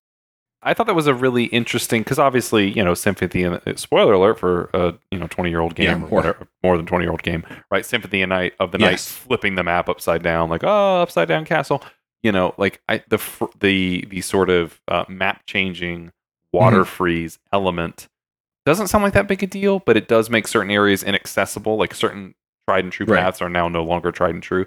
I thought that was a nice light touch of the like flip the castle upside down, right? You know, or like, you know, there's a second castle that's slightly different. Like I actually preferred that because I felt like it, in terms of mental stack and like mental load, it's like it wasn't like there's already 5 or 6 sub maps here, which are fine, but you know, if there had been like all the maps flip upside down, or there's a secret 7th map, or you know, like a wheel map that connects all of them, it could have been a bit too much. So I liked that as like a light touch version of. And a very immersive one, right? This whole idea of the environmental collapse and stuff going on. Sometimes it's too hot, sometimes it's too cold. Oh no, previous areas are frozen. You've got to do this, that, and the other. Like that feels very appropriate for a kind of sci-fi station feel. Yeah. Oh, here's a fun little factoid that I didn't notice until afterwards. Did you notice the pattern with all of the names of the maps? No, I did not notice any pattern. Artaria, Orenia, Cataris, Dairon, Elud, Orenia, Gavaron, Anubia, and Itarash. It's all alphabetical. It's just A, B, C, D, E, F, G, H, I. I was like, but it doesn't feed you through. Okay. You start off in Artaria and then you go to Cataris. But it was just like, oh, I feel so silly. Like, yeah. Area A. Oh, we're in Area A now. Okay. You tricky dogs. You got me. Yeah. Okay. Yeah. I'm good with that. I like that. That's cute. I think it's fun. Yeah. Yeah, they're very sci-fi, right? Without feeling like alpha, beta, gamma, generic kind of space military jargon type stuff. There's plot in this game. Like, yeah. Sure, I guess. I wasn't, you know, it's not, Metroid isn't really heavy on the plot, and they kind of have cutscenes sometimes. There's a lot more talking in the last 4 and 5, I guess, than there is sort of typically. Mm-hmm. But how did how did you like that for this? I'm very mixed on it. Yeah. I didn't dislike it. I don't want to call it standard, but nothing really surprising or wowed me in terms of plot. And I don't really, I don't know if this is Samus's strength or weakness, but Samus to me is a very singular character. Yeah. Even say like the Belmonts, there's a bunch of them. Yeah. But they have like a pure like true villain antagonist in someone like Dracula. Or you even think of Link, who's a pretty solitary adventure hero. You've got Navi, and you've got Ganon, and you've got Zelda, and you've got kind of all these like. There's a pretty well populated world there with all these characters that kind of carry through across the games, and Sheik and all that stuff too. But like Samus is, other than the Metroids whom she fights, she's a very singular entity to me, and doesn't really have a lot of named opposition or allies, at least to my mind. When I think of the Metroid world, I think very much of Samus alone in a strange place, and all she has is herself, weapons, maybe her ship. She's very kind of self-reliant and individual. So like the plot stuff, it's not that it doesn't work.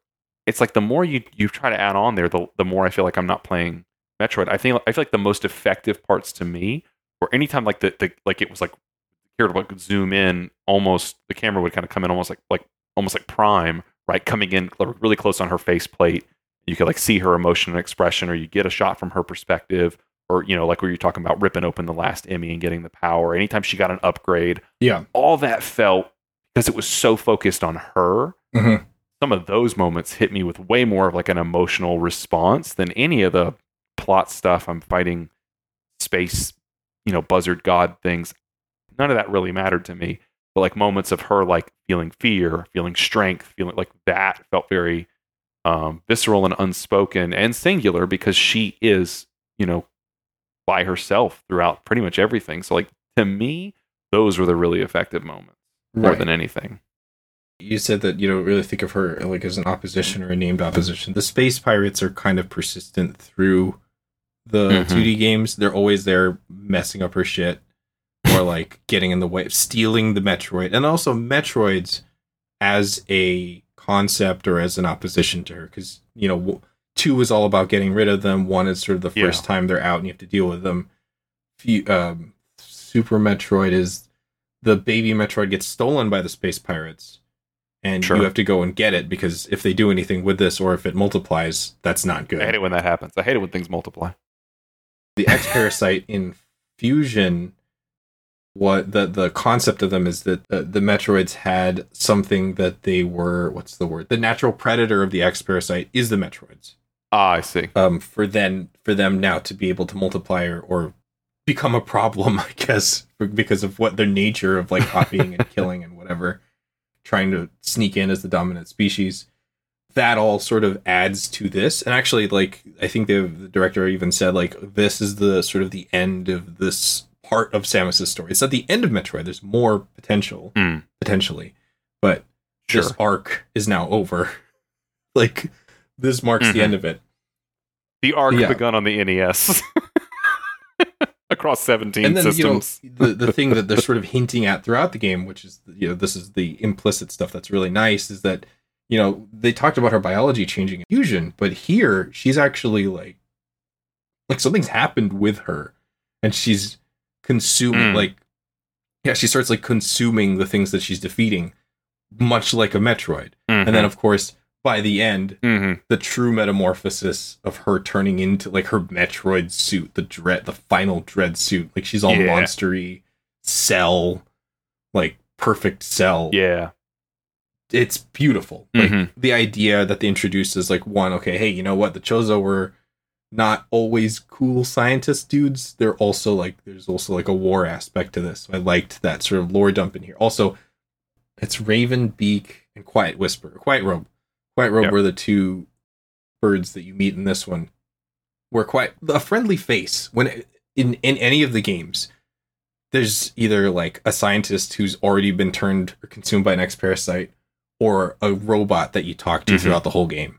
And that's it.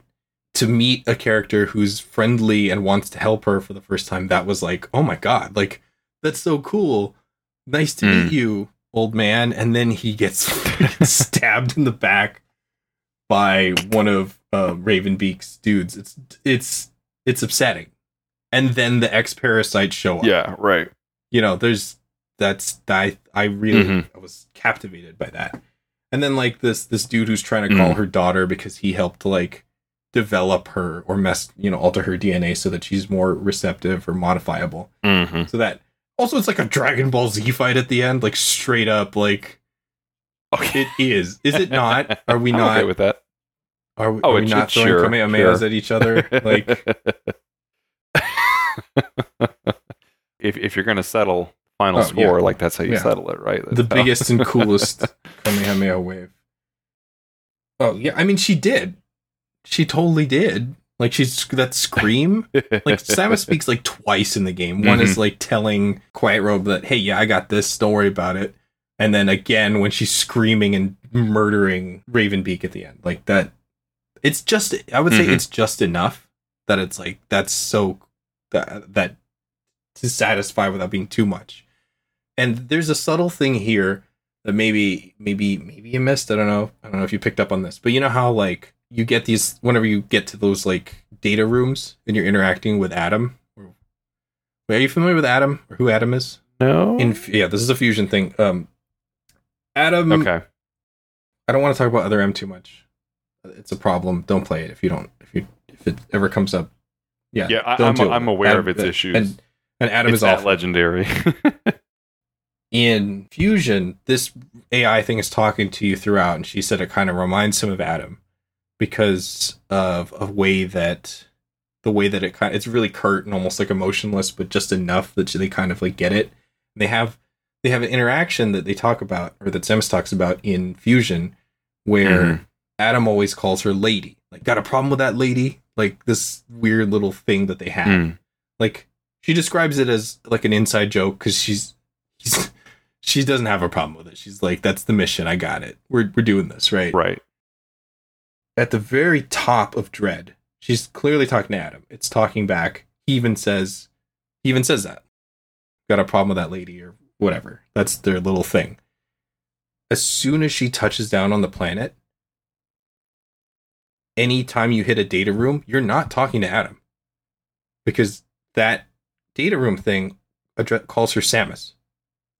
It uses the same voice modulo thing. So throughout the game, whatever's been guiding you is Ravenbeak. And that's why you're in that data room right at the end before that final battle. So that's sort of the reveal. Hey, by the way, he's been guiding you / manipulating you this whole time. It's easy to miss. I don't know if you picked up on that. Yeah. No, I picked up that he had corrupted it in some way. I didn't know the connection with the fire stuff. So that whole thing, it wasn't even corrupted. He just was blocking the signal because he doesn't actually call. And then at the end, Adam talks to her because he says the lady thing like before they leave on the way out. I see. Okay. So that's once again really subtle, kind of like a little wink for the people who have been here the whole ride. Yeah, definitely. Also, that's really cool. It's really funny to think about because the data room really blew a lot of smoke up Ravenbeak's ass. Like, Samus, think about it. It's like, Samus, don't fight Ravenbeak. Oh my god, he's so strong. Okay, you can't handle him right now. You can't. Nothing you have. He's so cool and so strong and so handsome. You can't beat this guy. So don't even think about it. Okay. I have terabytes and terabytes of him practicing with his nunchucks, and he's just unbeatable right now. Don't even think about fighting him. You can't do it, right? His incredible physique, his razor sharp wit. I mean, who could stand up to him? Really? And also, that's how he's keeping track of you throughout the whole game. So that it's subtle, but that's pretty great. It's fantastic. Enamored by that. Yeah, that's really well done. And like, what a great way to reward future replays and sort of depth with the game. A game that doesn't necessitate depth to complete it, because like my 8-hour run was like 38% of items and stuff, but that you can complete it either at 0%, you can speed run it, you can really go all in and fully explore. Like that's I like that. I do like that completion. Like I didn't stress myself out beating the game. It was fine. There were a couple of tough spots and a couple of bots. Like, oh, okay, that's the pattern. I got. How about the boss fight? Let's talk about the boss fights for a bit. Favorite, least favorite. Let's like boil it down to those two. I think that'll cover it. Favorite, least favorite. I did not like. There's the whatever the one where you're like start on the platform and you see its mug and you're right up next to it, and then you fall down and it has like the belly disgusting belly button belly that shoots like disgusting booger bombs at you. Like not only was I was like, okay, gross. I was also kind of like the like solution to that fight for me, which was just like crouch in the corner. Not super satisfying. Like I was like, I don't feel like I'm really being rewarded for learning the game here. I feel like I'm just crouching and pushing a button, and then I'm going to climb up and do the real damage and crouch again in the corner. And I didn't really feel like that was super rewarding because I didn't feel like it was growing my experience with the game. I got a couple things about Kraid that maybe you can appreciate since you've gone through it. One, so Kraid's a throwback. You know, Kraid's been around since like the NES. Like, so it was like, hey, I remember you. And also, if you look at Samus's like behavior throughout that, she's like this asshole again. Like she's so tired of it. And like the final blast that she does with his face, she's not even looking. She like no sells the claw that like goes towards her head, and she's like, nah, like fully charged blast. Knocks this any of the cinematics like where Samus looks ultra cool is super satisfying. But a couple of things. One, there is a pattern that's because it's been around so long that you're supposed to jump up on. You can jump up on the claws. You have to time it. Those claws that he shoots towards the wall. As soon as he does those, you can actually take advantage of them. You don't climb up it. It's the Mega Man invisible platform thing where you jump where it's gonna be. So that's sure. You know, that's a sneaky thing, but I don't know if you would pick up on that necessarily. But if you do, there's a very specific sequence break that you can do. If you get the morph ball and bomb before that fight, because you should, I think once you get one, you should be able to have both. Yeah, I don't think I had it by that point, but you can end that fight in like 10 seconds. And it's disgusting because what happens is there's a little thing down in the bottom left if you have the bombs. You blow it up. You know the ones where you hit the bomb and it powers up and it launches you? The tunnel bomb? I don't know. Yes, I know what you mean. Yeah. The little they like spin you up and shoot you down the tube. Yeah. And what happens is it's aimed perfectly so that when you blow it up, hit the thing, it shoots you into his disgusting belly button and you can blow him up from the inside. Oh, no. So there's a specific cinematic just for that way to kill him. That's super fun. Incredible. What a great also, little reward. I can see where that's a kind of a tough one. Anyway, sorry, I just wanted to interject. No, that's good. It wasn't. I don't know if I would say it was tough for me. I just the solution pattern that I found felt very passive. I just felt like I was mashing. Like I know I'm mashing buttons the whole time, but I really felt like I was just like mash. Okay, we're done. Like I didn't feel like I was engaging with the boss that much, I guess is what I would say. But that is really cool to find that he has like his own special cinematic for a cool way to kill him. Yeah. That's really great. That's a couple of reward. Yeah. I think my favorite was near the end. There's the one that's like the separating mouth thing that has the 4 spindly kind of long claw arms. Experiment, and it can like grab the walls. Yeah, and it has those like very kind of sloping swipe attacks. And once I got the pattern, it was probably the most, I guess, satisfying tempo of solving the fight, and the really long sequences where she's just like riding it and missiles. Just like you're just slamming those missiles in it. You're just like boom, boom, boom, boom, boom, boom. Like that feels like I know that it could have just it didn't have to be all that, but it felt really, really good and looked really, Anytime really cool. She's just like cramming missiles into a monster's mouth. It's the coolest. Yeah. So the sequence break. Yeah. There is a sequence break in that one that you can actually pull off, but it takes a little bit of like practice.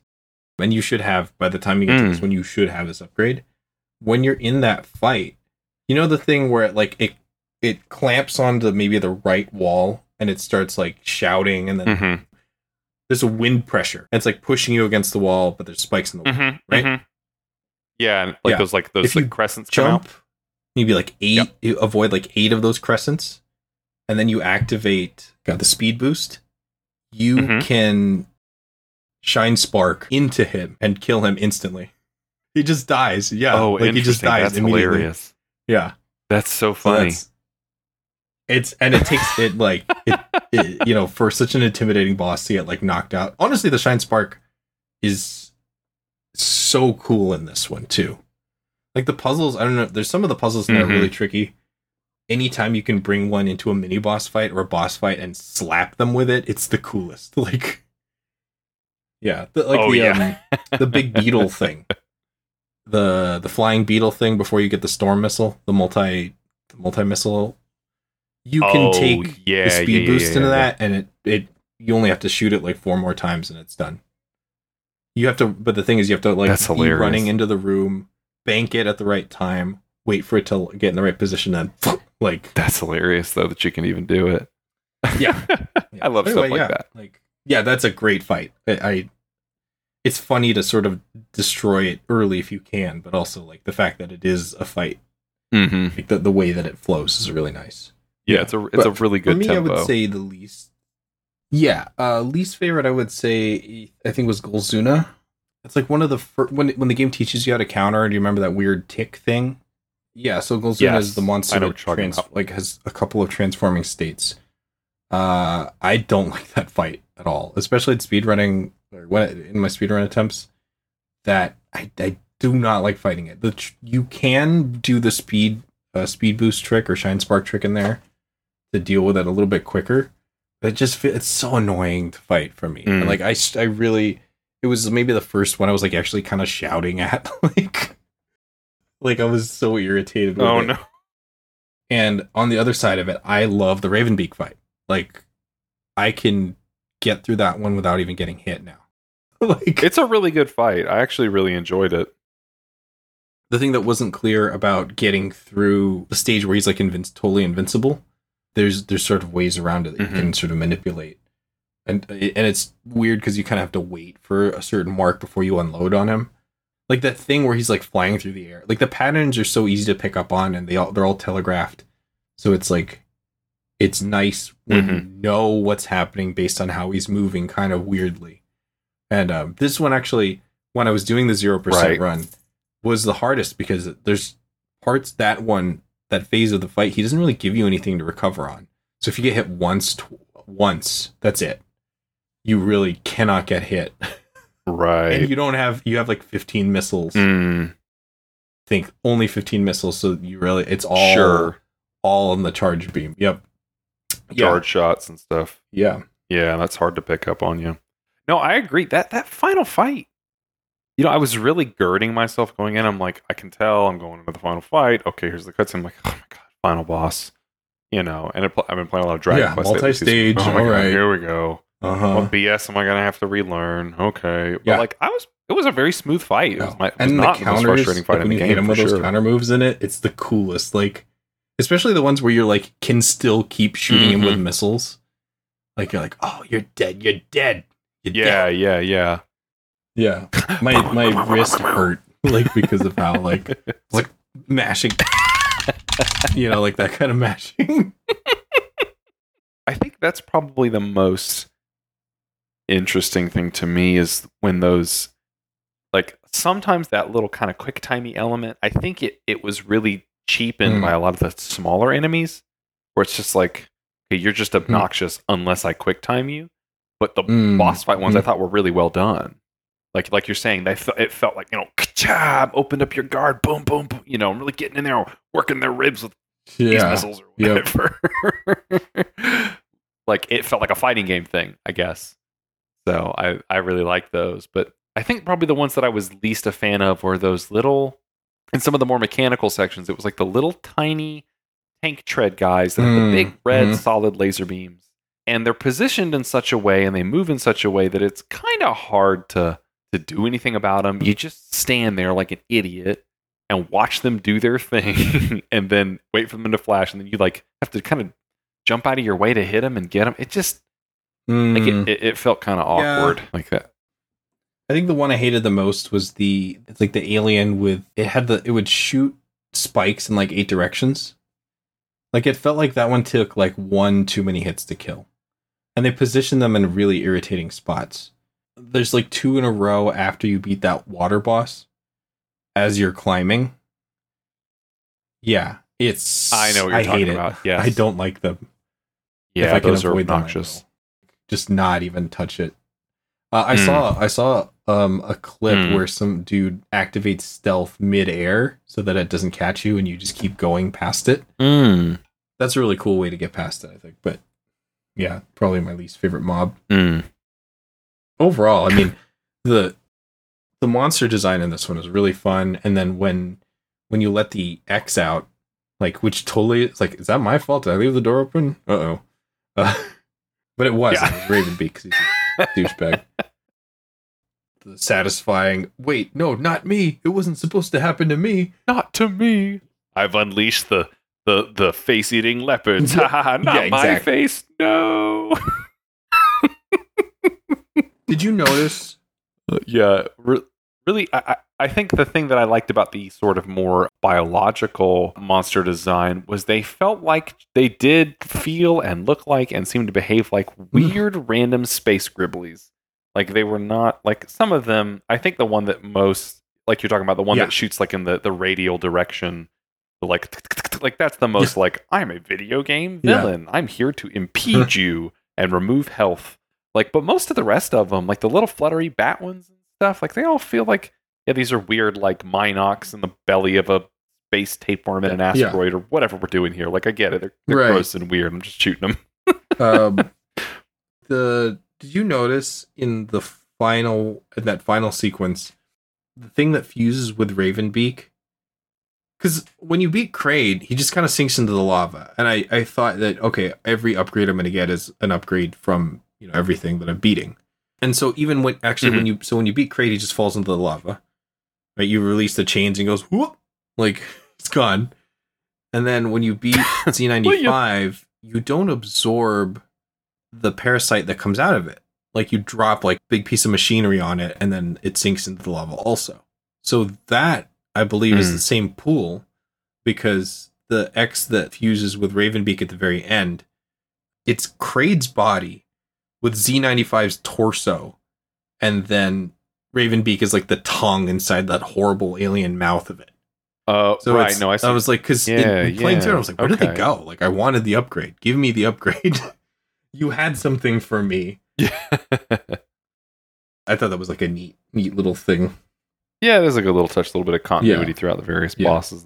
I think it delivered exactly what I wanted it to, which was more visceral combat and a slight sense of progression with this twitch. Like I feel like this very much delivers on the promise of a lot of these Metroidvanias, in that I don't know, there have been so many claimants to the throne over the years, and this felt like a very modern game that still retained that spirit and definitely wasn't like literally about the best possible palate cleanser after nearly falling asleep playing Xenoblade Chronicles.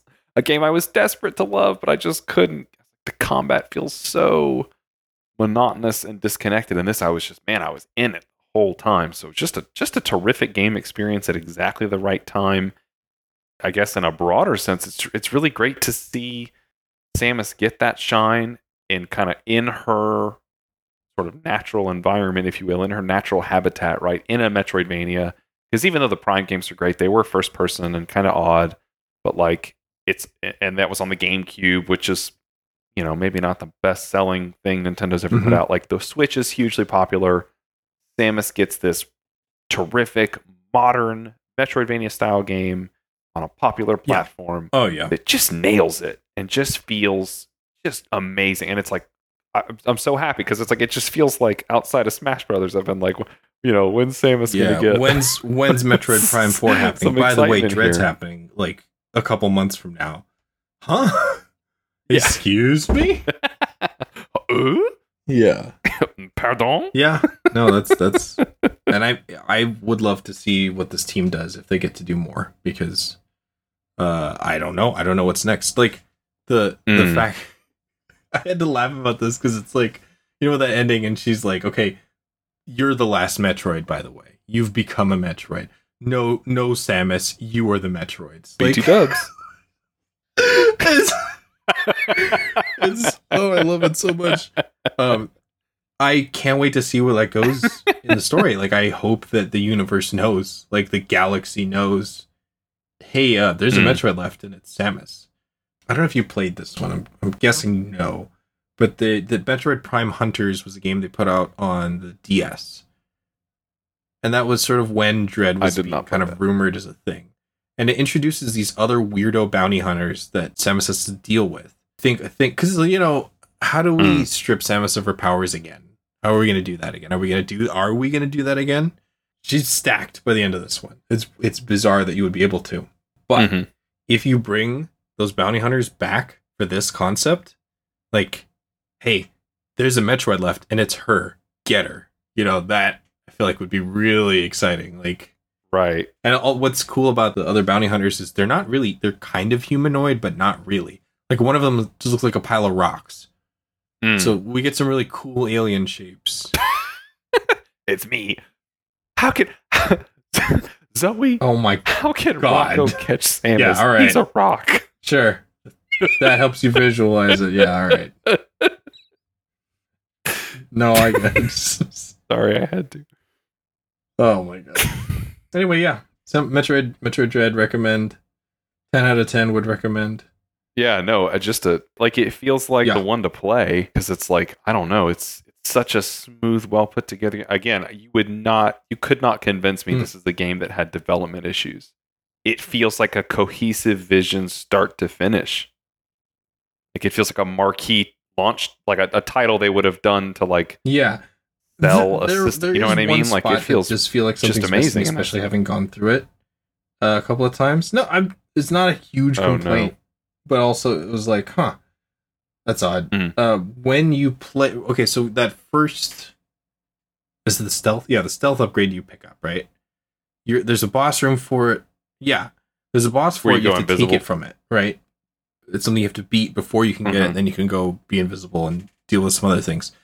The speed boost and the scan are both in these, like, rooms that seem like you would have to fight something for it. Any other upgrade, or most of the upgrades you get, you are challenged by something. So I do wonder, was there intended to be a boss fight here? Like, it's not a huge miss. Obviously, you didn't notice it. But do you feel like that could have been the case? Like, there could have been bosses. Maybe two more. One that's a sensor boss, and then at least one that's a speed boost, like a dash boss, you know? I suppose. I mean, I do like a mix of... I guess my fear would be if every single power is earned from killing bosses every single time. I guess I associate that with Mega Man more in a sort of more explorative open world. I mean, I hate to call it an open world, but Metroidvanias do kind of skirt into a sort of side-scrollery open world. It is important to have empty rooms and empty chests, and it is important to have some things you get with no challenge, and then some things you get with challenge. Because it feels, to me, it makes it feel like more like you're in a lived environment. I mean, obviously, we're talking about a very strange fictional situation, but if every solution was dependent on killing a boss, that would lower the realism for me. It would lower the immersion, I guess. And because I like the immersion so much, I'm not saying it wouldn't make it a better game. I feel like this did a really good job of immersing me, and I would feel a little kicked out if it was like, oh, every time I fight a boss, I know I'm going to get an upgrade because I have to get an upgrade. You know what I mean? Yeah. Sometimes just finding an upgrade, I think that worked for me anyway. Yeah, I see what you're saying, though. I see what you're saying. And it could be that maybe it could have been a resource thing, like developing these bosses and all that. Each one of those is its own. I mean, especially with the quick time events and stuff. Each one of those is kind of a marquee, like a lot of development time and energy and putting into all those and making sure it all works and feels right. I can see why maybe it's like maybe if we had a few more months to do this and a little bit more in the budget, maybe we could have had one. And there's an argument I think about some of the mini bosses that repeat a couple of times, but they keep showing up a little bit stronger. But also, I mean, I didn't. Yeah, the spear guys, the ones, and because you felt like two spear guys in a row. Remember, like towards the end, I was like, "Huh?" Like, we did the red one. Now we're doing a gold one. Like, and there's like the spear guys, and there's like the Robo brothers. To me, they were like Samus's Hammer brothers. I had a harder time with the Robo guys, little Robo guys. Some of the other bosses, I feel like, especially towards the end. Yeah. Oh, absolutely. Those guys were. God, they were. The red attack they do. Hurts. That does the wave that one and you can't even really jump it? It's like, come on, especially on the 0% run, because that one hurts. Yeah. Yeah. Oh, I can imagine. You have 7 health. But overall, yeah. Well, there's nothing quite as satisfying as when you kill the first one. Yeah. Yeah. And then the other one, you're like, I'm coming for you. Yep. You Oh, you had a I'm friend. hunting you. Your friend is gone. Yeah. Where's your buddy? Huh? Big now? Yeah, no, definitely. All right, do we want to get into Twitter questions then? I mean, yeah, on our own. Without we got without quite a little I don't help think on we this, even I feel like. scratched the surface on. Sure. Yes. There's people had a lot of good questions for us too. So we're going to start with a big one here. This is from Mike, Serial Sensei, buddy of mine. And he asked, was this game worth $60? Because some people said it wasn't because of the game length. Of course, those people were just wrong. I don't acknowledge them. I'm just asking a question. But that is an interesting question because it, like most Switch titles that, especially the first party ones, that, you're paying the full bill there. There's no Steam sale for this. I can sort of see where somebody might not, especially if this isn't something that, like, this is so tuned to me that I would say yes for me. Not that I wouldn't mind it being a little bit cheaper, but I did not walk away dissatisfied. The thing that I would say Metroid has not done, so there's no reason to expect it, but it's sort of a modern thing. I was kind of hoping that you could unlock, like, pick a costume or whatever. Like, if and they've never done this, so there's no reason to expect it. But I really wouldn't mind if they just let me look like the final suit or the regular, like the first suit the whole time, or, just a neat little thing. If you're already keeping track of how quickly we're beating this game, I don't see why not. Like, you could make it a visual thing, but it could also be, I don't know, maybe it's a tradition thing that they just don't do. Yeah. Yes. I would say yes, it was worth it for me. Yeah, I have to agree. There is something to be said. I feel like the $60 price point that is not going to budge is a very, very Switch problem, and that's a broader discussion, I think. But I will say that it is very satisfying to play a game that is completable in a reasonable amount of time. But on top of that, like if it's going to be a shorter game, for it to be really, really good, like I have played plenty of sort of like Ubisoft style open world games, which are like, oh, this can be an 80-hour game of me picking up 75 green leafs or 95 posters or take over 26 radio towers, repetitive content over and over and over again. And sure, the environments look great and fun emergent gameplay, but it's like we're padding this out to try to justify it. And I don't mind a shorter experience. Yeah, I can beat this game in like under 2 hours. I think it's good. Yeah, absolutely. And I think it's worth the money too. Like, I feel like you're not even really getting like I don't want to say like it doesn't feel like a Metroidvania, but what other game is doing in terms of the visual presentation, in terms of, like, we talk about some of these like close-ins, and there's a lot of mechanical and visual fidelity here. It's very, very, very well thought out and clearly is based on a lot of the older games, but is not beholden to them. I would almost say the one to get. Why? I'm not going to say waste your time, but you could probably go spend a few $100s buying Metroidvanias that are okay or pretty great or so-so, and trying to find the one that fits just right. You could also just pick up Metroid Dread and get a terrific game right out the gate. Oh, yeah. I feel like any game that's going to make, even myself, I don't go back and replay a lot of games per se that don't have a multiplayer component, obviously, right? Like multiplayer, you're coming back to train against other people. But, hearing you talk about like, oh, I did a 0% run, or oh, I did a 100% run, or oh, I tried to do speed running. I kind of feel like that'd be kind of interesting to really go back at it again and try, like I have that. I probably won't, but like I'm thinking about it, like that'd be kind of fun to do that. Yeah, it's really cool going through it, knowing what you know now, or trying to remember things as you go through them. Like, I think on that level, it's worth going through at least one more time, whether or not you do it in normal or hard. For our next question from our good buddy Ricky, it simply says, play Toho Luna Nights. That is it. That's the discussion. I have. It's good. It is a Metroidvania type game. where you play as kind of like a depowered Dio Brando from JoJo Part 3. So yes, she's in like a vampire or something in a maid outfit, but you have like a light ability to stop time. Your main attack is throwing many knives, and then your upgrades are all either like cooler knives or like an absurd amount of knives to throw. Pretty good. It's somebody had recommended that one to me maybe 2 years ago. I played through it. Would recommend if that sounds interesting or fun to you. Yeah. Okay. Well, I mean, 2 quality folks recommending it. Maybe I should check it out. Our good buddy Joe asked, what are your opinions on the quality of life changes made in this game compared to other games? For example, marking locations of special blocks when you get the corresponding upgrade.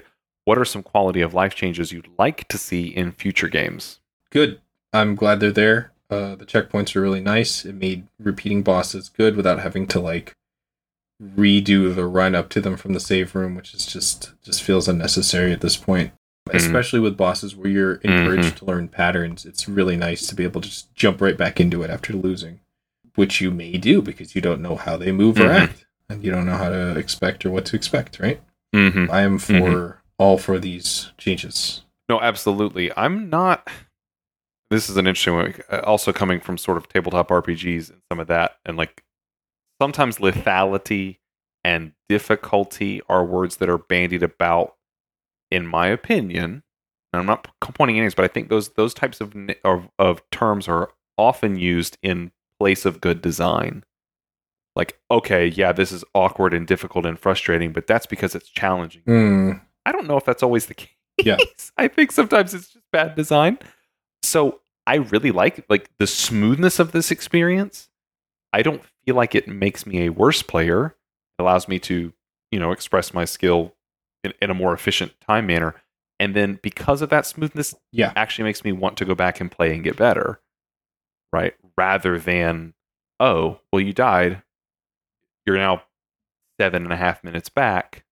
And through not terribly interesting content, time to slog through it again. I don't think that's fun or challenging, I guess. Or that kind of stuff. In my opinion, maps that have more information, more ability for me to mark things and locations and stuff like that, I think is like that's what a map does. Like I don't know if a map that hides information from you is not a good map. Like if you're familiar with a map in real life, it has to tell you where you're at, where you're going. You can take out Samus has a pen, right? Like she'd be able to pull out a marker and take some notes, I guess. You know what I mean? I feel like having that kind of information and stuff is helpful.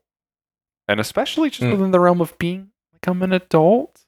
I play games at night after work and after I've spent time with my wife and, done chores and stuff. Like I'm not just sitting there playing this all day, and if you want the hardcore experience or the not hand-holding experience, there's plenty of games that are trying to ring that bell for you.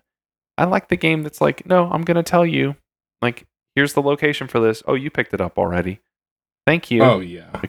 Please value my time. Bit of that. And then, I guess if you really wanted it to sort of take it away from you or go back from that, maybe provide the options for people who want that sort of more pain in the butt experience. Hey, if you want the hardcore mode, you can have it. It doesn't mean you're better or cooler, but it's something you wanted, apparently. What about future features? Because that was a component of her question, too. Oh, yeah? What do you got? Because I can think of one.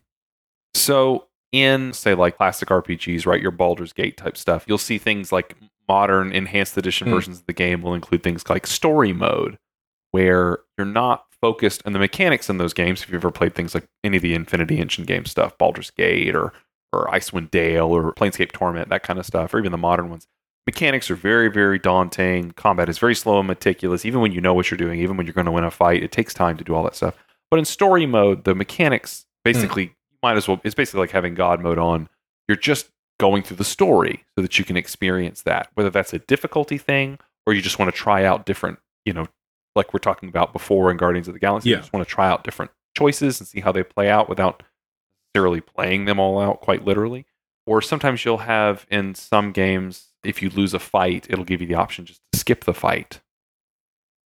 I would like to see a Metroidvania that was a little more a la carte. If I'm throwing my head against the wall against a boss and it just says, here, let's just skip it, go past it. And then I would like to be able to personally, on the back end, be able to go back in and play those fights and be able to select, like, here's what I should have, story-wise. I can set, okay, I would have these resources. I'm going to try to replay that fight and get good at it. Or I can say, ooh, I want to try it hard mode. I don't have any of the resources I should have. Or easy mode, I have way too much stuff that I shouldn't have at that point. And be able to go back and re-challenge those things as kind of microcosms rather than having to definitely. eat And then the also whole sort of meal, to add so on to that, speak. I'm enjoying how this plays so much. I really would like something like a boss rush, like just to put me in the gauntlet. Like, I wouldn't mind for sure that as a thing. Mm-hmm. Or even like an enemy. It's just fun. It's super just fun to play. So even like a scenario where they just throw monsters at you in a room, I would enjoy it. Yeah, challenge mode type stuff, or things like you can only use. This round, every 5 seconds, maybe a weapon doesn't work, or you can only use certain weapons and abilities in these fights, and enemies have double health and they're rushing at you for 10 minutes or whatever. All that kind of stuff is really fun, and I think obviously they take development time, but if they're using existing assets, I don't think it's super hard to do, and it can increase playtime. It can also give you opportunities to practice skills and things like that and get better at them. Yep. And, alternate game modes are always a lot of fun, especially because these Metroidvanias kind of ask you to the main game, so to speak. There's no small, if there's one huge gripe about them, there's not really a lot of like small experiences. It's supposed to be the sprawling, exploring, getting new, that kind of stuff. So it'd be nice to have like more bite-sized chunks. Right. In my opinion.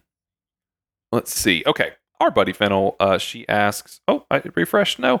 What's the best suit design in Metroid in a Metroid game, and why is it the Dread Gravity suit? Yes, it's really the Dread good. Gravity suit is incredibly good. The purple one at the end, very, very nice. Do you have an answer for this? You give me yours. I don't, because I'm less familiar. I guess this is part of the other problem too. I spend so much time on Twitter checking out fan art, and I'm not super familiar with the games. I'm no longer sure I see. what the actual canon suits look like anymore.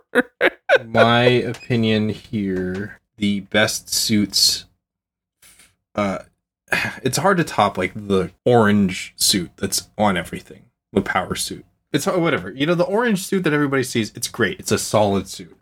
My personal favorites are the basic one in Fusion where she's stripped down. It's like almost like muscle. Like it's so organic looking and kind of weird.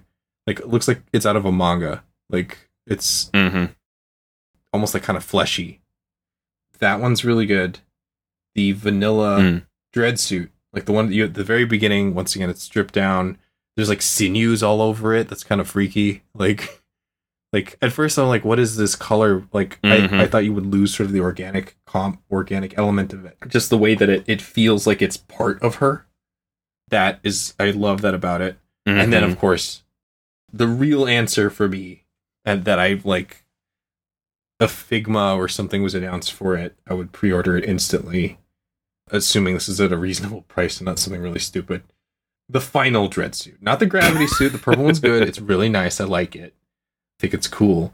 But that final suit, if I was able to, what I was talking about with aesthetics or just being, costume selection, if I could play through the game in that final suit, the crab, whatever you want to call it, the watermelon suit, the crab suit, it's so, yeah. I saw the watermelon suit? Is that what people call it? I love that suit so much. It is a Guyver suit, yes. I was thinking of it as the Guyver suit. It kind of looks like a Guyver. Kamen Rider gills. Like, yeah. The gills suit. It's so... And when it happens, like when she turns into it, it's so cool. Like, and then of course that sequence at the end where you're running through it and you have the Omega Cannon. Like, yeah, what a great both reward and stress for the player. Here's the most powerful weapon in the game. Yeah. Nothing can stop you. A few minutes and you're dead. Like, you're just running and shouting and laser beaming. What a great sequence. For myself, I gotta go. The gravity suit's terrific. I'm a fan of the power suit, just the classic with kind of dorky, like a sergeant for a Cylon team. Very kind of retro sci-fi looking. But the Various suit is so great. I love the Various suit. The giant shoulder pauldrons, coming from my Warhammer background and my shoulder pauldron sci-fi, where Space Marines are just like, we are the Emperor's shoulder pads, and they just have these giant armor suits. Her like having these huge bulbous, shoulder pad, like it works for me really well. It's a great looking suit, but the gravity suit in this one is really, really nice. It's a really cool looking suit. She's becoming a Metroid. The way the lights glow up sort of on the chest and down the legs look like Metroid fangs, right? That red part and then just like the you're right, elements to it. Oh, it's still a really good suit. But I'm just saying, go. I want. Yeah. I mean, I got the amiibo for this one, which is cool, but also like, I know what I want. Like, I know what I want. This. I'm gonna be really mad if I miss it. Okay, so another one here from Scuba Steve. This is a long one. Metroidvanias are my favorite genre of games. I have played too many to count, and the feeling of satisfaction when you get a power-up to solve a question that has been ticking away in your mind is unmatched. In Dread specifically, it was the first game I decided to learn how to speedrun. I've tried to run a few games in the series. Every time I play Super Metroid, I use speedrunning tricks, but grinding out Dread has been satisfying. What was a moment in the game you distinctly look back on triumphantly as I did that moment? The final boss, for sure. That final fight with Ravenbeak. Especially, the 0% success there. I think also getting the hang of Kraid. Like, when you slap him and then feed missiles to his face. Like, it's great. It's good.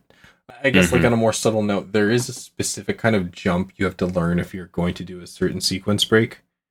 And I didn't know... This is sort of before I committed to it.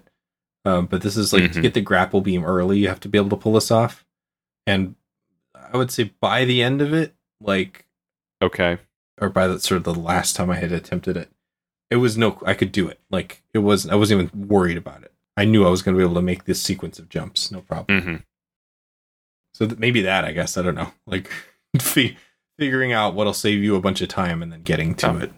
But overall, I got it it's the under 2 hour time. Like, that was, I need to do an official run of it and get that recorded because the other one, I guess, got like invalidated because of something I did.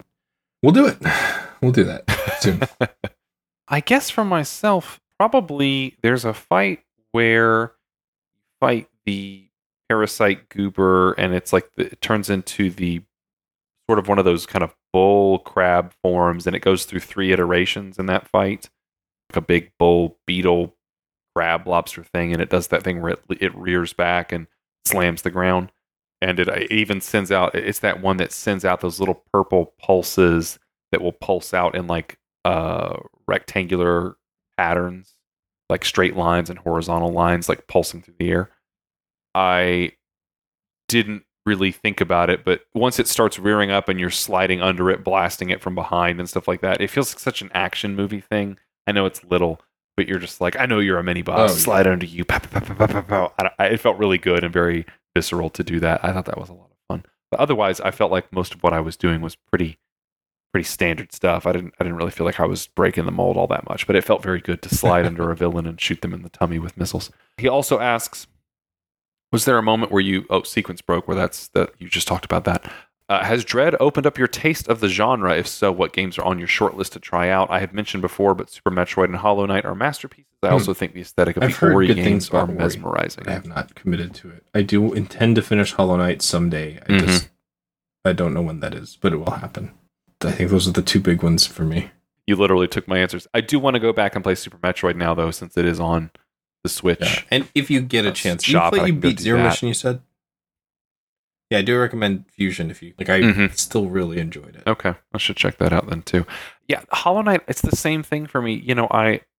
I love it visually. I love the aesthetics. I love the vibe and everything going on. I'm a little bug man, and it's sad here. I get it. At some point, it's a gorgeous game, and it is kind of a bummer. It's kind of a drag to play. And then when I get lost, I'm like, well, I'm a bug lost in Depression Town. Mm. I'm just not having a great time. I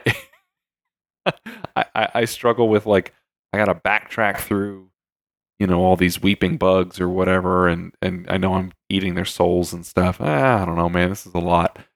So some of the like area navigation gets to me. Definitely in retrospect, thinking about how generous and accurate the Dread map is compared to something like Hollow Knight. Mm.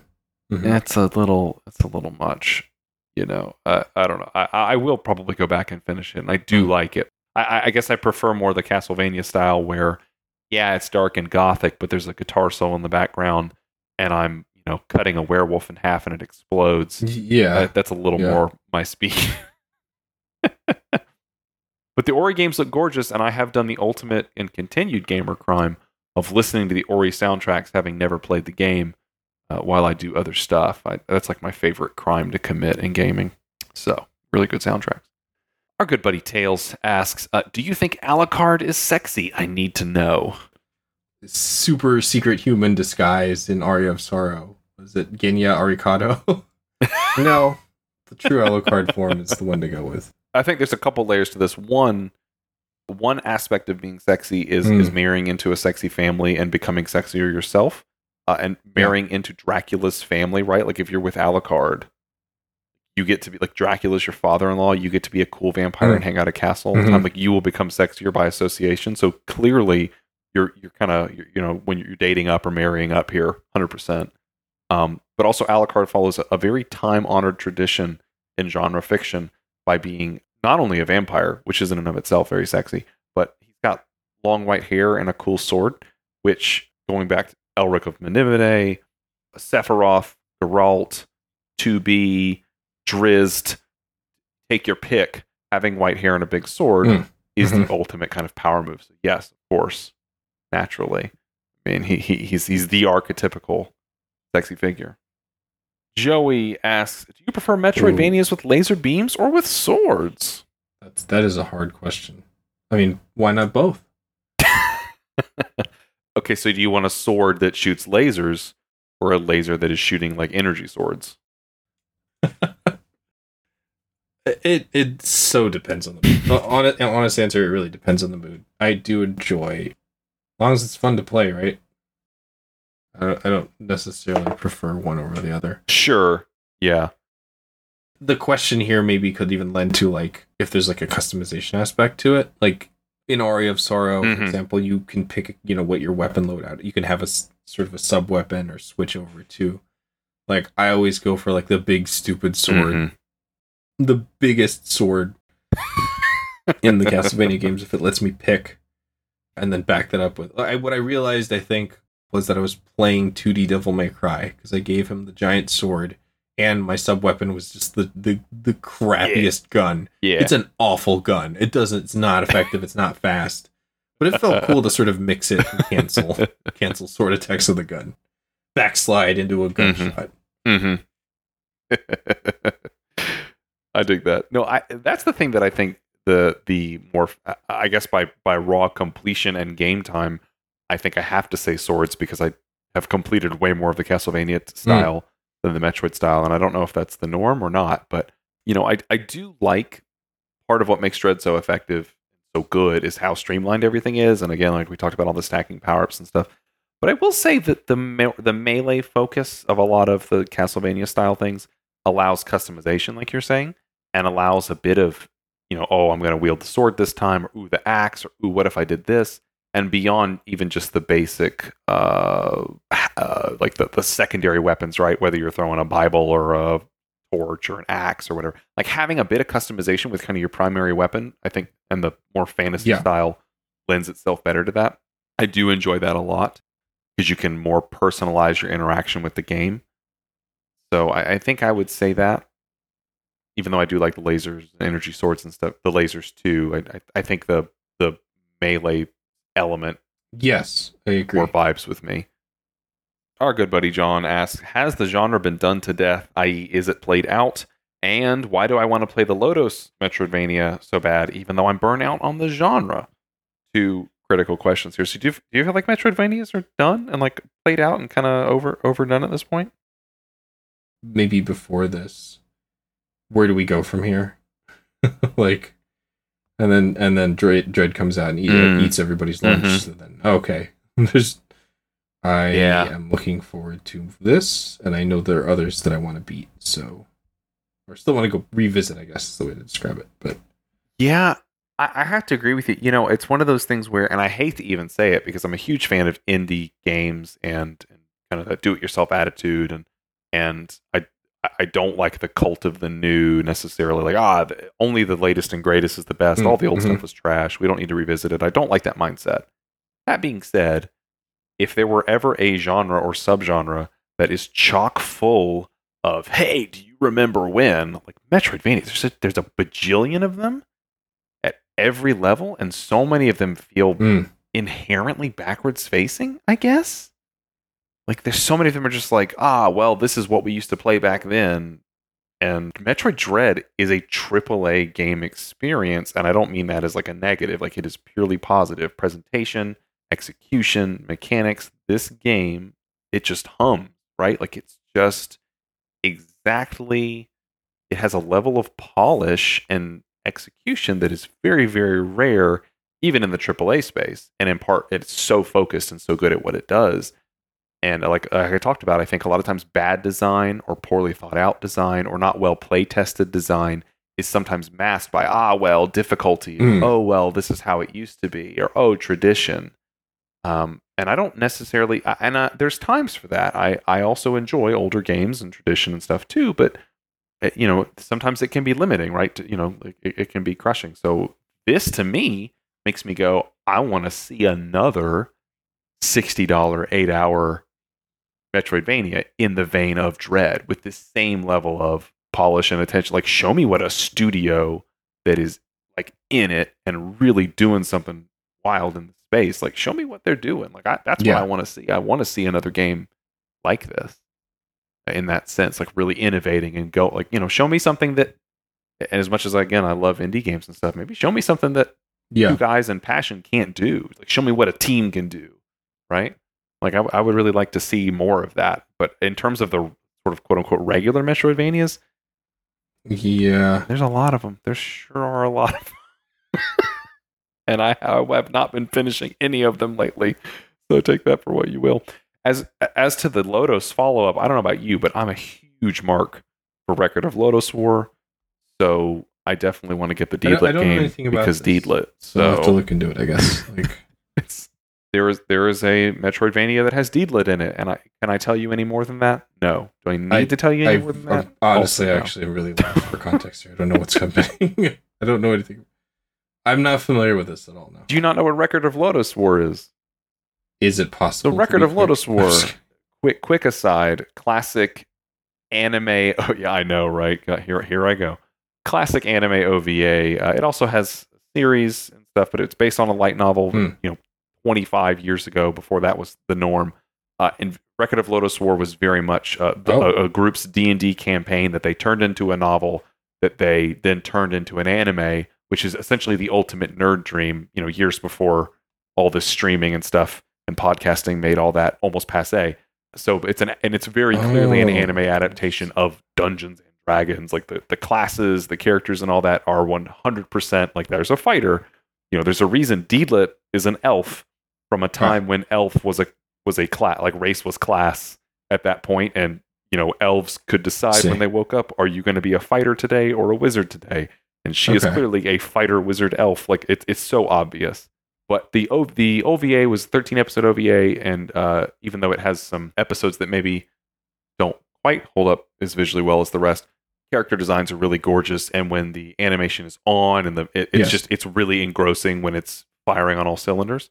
And it hit at a time that really, really critical for a lot of fans of our age group. So it was very well beloved, and it was the first series that I really saved up and bought all the tapes for. I spent an entire summer mowing yards and saved up because I had been burned in the past trying to buy a couple of tapes into something and it get wiped out by somebody else and not be able to get replacements. So I bought like all 6 VHS tapes at once. It was like $120 or $130, like in the 90s. A summer of yard mowing to save up that money. and you better believe it was $120 or $130 for like a 13 episode OVA.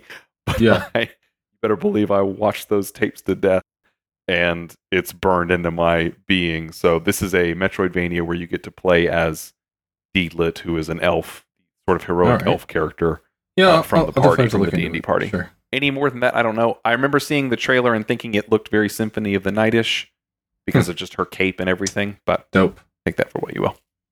This is from our good buddy Dan. Says, y'all got a favorite Metroidvania / high recommendation? So is there one that you like to recommend to people? That's actually really tough. If you haven't played this one, just go for this one. I don't know. I feel like that's another. I don't have that loaded up, but you can't go wrong with Metroid Dread. Sure, it's one of those situations where if you have to recommend a Metroidvania to somebody, like there's two kinds of people, like somebody who has 45 Metroidvanias, finished or unfinished at various stages, and then someone who's never really played one before, right? I don't think there's a lot of casuals in that space that have only played a few. So it's hard not to recommend this one because it's like I certainly wouldn't, with some of the other expectations of the genre from other titles, I wouldn't recommend it to somebody who hadn't really tried them. Like this game is so slick. Yep. It's hard not to recommend it. So follow up from him as well. And also, what song from any of those style of games is your favorite? Some serious headbangers or really sets the tone of the game. It's a toss-up for me. Again, Castlevania Bloody Tears and Vampire Killer are both such amazing tracks. Probably Vampire Killer. Vampire Killer that is just, I'm ready to kill Dracula. God. Thinking about it. I'm thinking about it right now. I'm ready to go slay an ancient evil. You know what I mean? I feel like Castlevania, beyond being more accessible across multiple, like literally every possible platform, because there's a bajillion Castlevania games. The music is just, it rips, man. Although I will, an honorable mention to a game we haven't talked about much on here, The Messenger. It's a Metroidvania that has a very, I don't even want to reveal it. It starts out leading you a certain way, like this is going to be a certain kind of game, and then later changes some of those expectations, and the music changes with it. There are two OSTs that are sort of paired for the whole game. Yes, I've played it, and both of them are really, really good. Have you played it? I think did a Kickstarter for a new project that's not a Metroidvania, kind of like a Secret of. From the trailer, it looked maybe like a Secret of Mana or of Mana kind of a game. Yeah, so I was interested in that. So I do like the of Mana games. I think that speaks to the quality of, like, I was so interesting. I enjoyed their work on The Messenger so much that I was ready for another thing from them, even if it was a different genre. Absolutely, yeah, no, 100%. No, but that's the soundtrack too, man. The soundtrack is full of hits. I love that one. Did you guys complete all the Shine Spark puzzles? I definitely didn't. Way too hard for a dirty casual like me. I did, and then I found out better ways to do them after the fact. Because I actually didn't understand a certain aspect of one of them, where if you Shine Spark into a ramp, you will go into maintain your spark status. So there's a sequence where you can do that a few times, and I didn't know you could do that, so I was really struggling with that for a bit. Yeah, because you keep it if you do a wall jump or if you hit a ramp. And there's a few puzzles that I just kind of like very carefully timed. What's cool is that I was able to do it the way I wanted to do it. It was just way harder. Like, I mean, there's one where you had to where from what I understood, you had to time it with a bomb you had to place before you did a few jumps, and it was so careful that when I found out the way you're actually supposed to do it, I felt ridiculous, but also I was like, you know what? It's still cool. Yeah, for sure. Also asked for recommendations. Any other recommendations you can think of that we haven't mentioned thus far? Aria of Sorrow. There you go. I'll just say that. Play Aria of Sorrow if you really want to. Yeah, sure. Aria of Sorrow and then Dawn of Sorrow immediately afterwards. See how different that art is. Lau asked, did we have fun? Yes, I had fun. Our other buddy Dan asked, what were your opinions on the use of narrative for this entry in the series? Do you think it worked like previous games? Also, where do you see the series going from here? I did touch on this a little bit, but the TLDR is I liked it a lot. I liked what it built on and sort of changed perspective-wise. The twist on Ravenbeak was great. And what was the other thing? Future. I want to see the hunter become the hunted. That I think would be really exciting. Maybe predictable since we could guess that might happen, but I think it'd be really fun to actually see, like, because I enjoyed the those mini boss fights, those one-on-one human level or human sort of ground level fights. And if we got some really interesting ones with, I sent you a picture of this, but you can look at it later. The other hunters, I think that could be really exciting. For sure. I feel like I think somebody else asked about future games. Joe did earlier. I feel like there's, like you're saying, hunter become the hunted. I would like to see, and again, I like the narrative well enough in this, but I feel like it was best in its like most quiet moments. But in terms of where I see it going in the future, I still feel like the stuff that was going on, like we talk about the stuff in Other M, you're all kinds of, I don't feel like that, like Metroid is not about the long narrative cutscenes and the on and on and on. And I feel like the more you do that, the more you have to add in stuff that is simply inefficient for the ultimate bounty hunter, I guess. I would like to see, again, the hunter become the hunted. I would like to see some expectations change.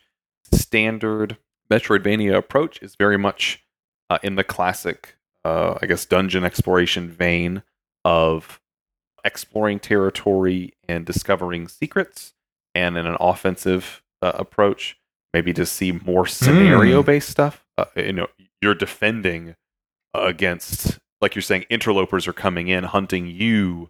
You have to set up defenses and lay out strange paths and try to keep them from getting you or hold them out for certain, but really play with some of those expectations maybe. Yeah. And some of that could be clunky, but it would be different, I think.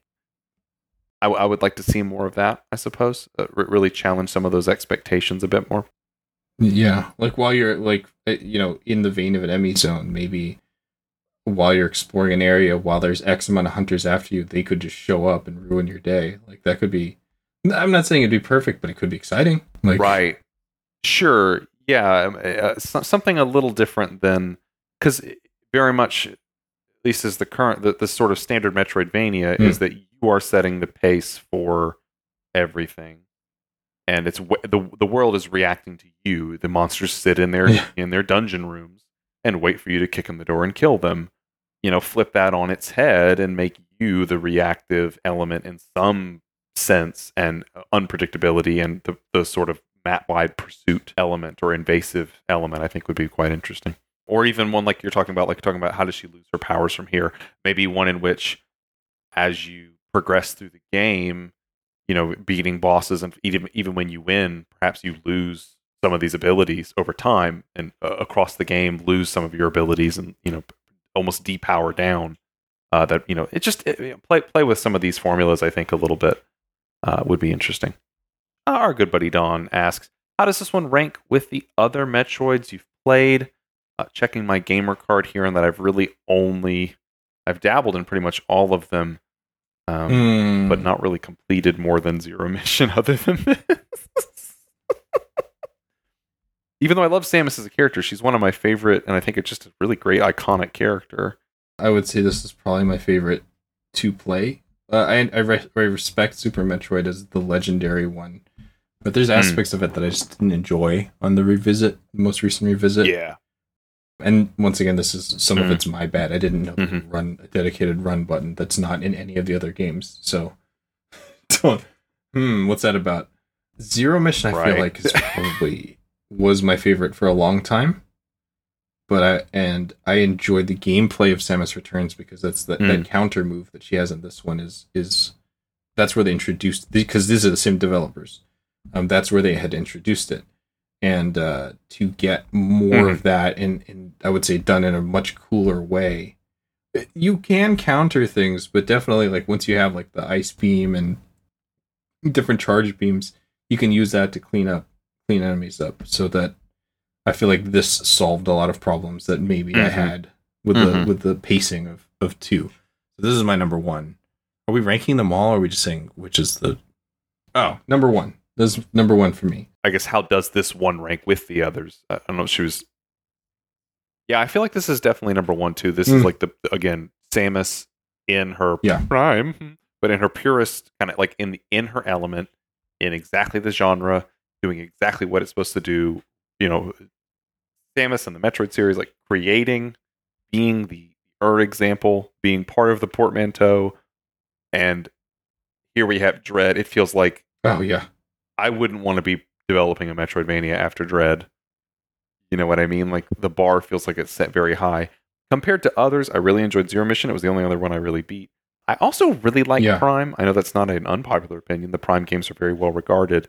I think one of the things that really strikes me about Prime, not only that it is a good console first-person shooter from an era that, I mean, yeah, GoldenEye proved you could do it on consoles, but there were still a ton of bad console first-person shooters for a long, long time. It was like, there's GoldenEye, Perfect Dark, which is basically just GoldenEye, and Halo 1. Like, there were still a ton of not great shooters on console for a very long time, and the few that were good were very standout for a reason. But I feel like Prime, in addition to just being a good first-person game, was also very obviously a Metroid game starring Samus, in that I think the decision to make her HUD and make her helmet integral to the game itself was a really good decision and felt so immersive in a way that still a lot of games don't feel. In almost every other game, the HUD feels like a game element, but in like, no, Samus wears a helmet that would have heads-up display on it. Like, and like, this actually makes total sense. I feel like a warrior in power armor, and a lot of games, I can't think of really any other 2D character that made the transition to first person like that, other than, like, I don't know, like a weird Unreal Tournament mod or something. And to do so so distinctly and successfully, I really like the Prime games and how they feel. Like, they are not like, oh, this is a good first person shooter, where I guess an example would be like, okay, like Republic Commando. That's a first person shooter that's like, okay, you're in Star Wars, I guess, and you're changing out. Like, it's just a solid shooter, but it doesn't really feel like anything necessarily super specific to Star Wars. It's just a pretty solid first-person shooter. Prime doesn't just feel like, oh, well, this just happens to be a good shooter that I have a blaster arm instead of switching through other weapons. Like, no, it's very much a Metroid game starring Samus. Right on. I think that was all of our questions. So, yeah, thank you, everybody, for sending those in. Those were all really good. So, yeah, any other thoughts or anything before we close out the old Metroid Dread episode? If we haven't convinced you, if you haven't been convinced by now, and you need one more call to action, here it is. Play Metroid Dread. Yes. You should play it. It is a good Metroid in the Metroidvania space. Actually, I have one last thing. I will ask. How do we feel? Because this is one of those things that gamers get heated about. How do we feel about the Metroidvania portmanteau? Like, are you like, some people get very upset about it? Opinion. Say it's silly or dumb or something. Funnier to say. Got a case of the Castleroids. But if it communicates what kind of a game it is and it lives up to that idea, I don't see the problem with it, because it's clearly there's an appeal for this kind of thing, exploring and improving and getting cooler ways to platform 100%. around. Mm-hmm. Well, I think my favorite thing is somebody said that it's really dumb to call them that. That would be like calling every first-person shooter a Wolfendoom. Yes. And I'm like, actually, Wolfendoom is the sickest thing to call a game and way more evocative than a first-person shooter. Like, how society if we called them Wolfendoom games instead. Yeah. Like a utopia, right? Like, we'd all be, floating around in our hovercraft with our enormous mega brains, all diseases cured, lasting peace. Call of Duty, another Wolfendoom clone. Healthcare is free. So many of these things. dental and vision, yeah. Uh-huh. I love it. I love the fact that my dental care is not separate, because my teeth are a part of my body. It actually Wolfendooms, because those are included in my body too. Oh, getting too real on here. So, all right, yeah. So the takeaway is Wolfendooms and play Metroid Dread. Portman totally. Preparation Preparation M. Got that Castleroyd cream. Oh, I'm sorry. Got a real bad outbreak Preparation right now. X. Either one works. Either one works. Preparation X. Ugh. All right. Oh, jeez. Talk about some bloody tears. Get equipped All with right, something you were gonna try to do out. All right. So what's our sign out? Get equipped in podcast. Super Senpai Podcast.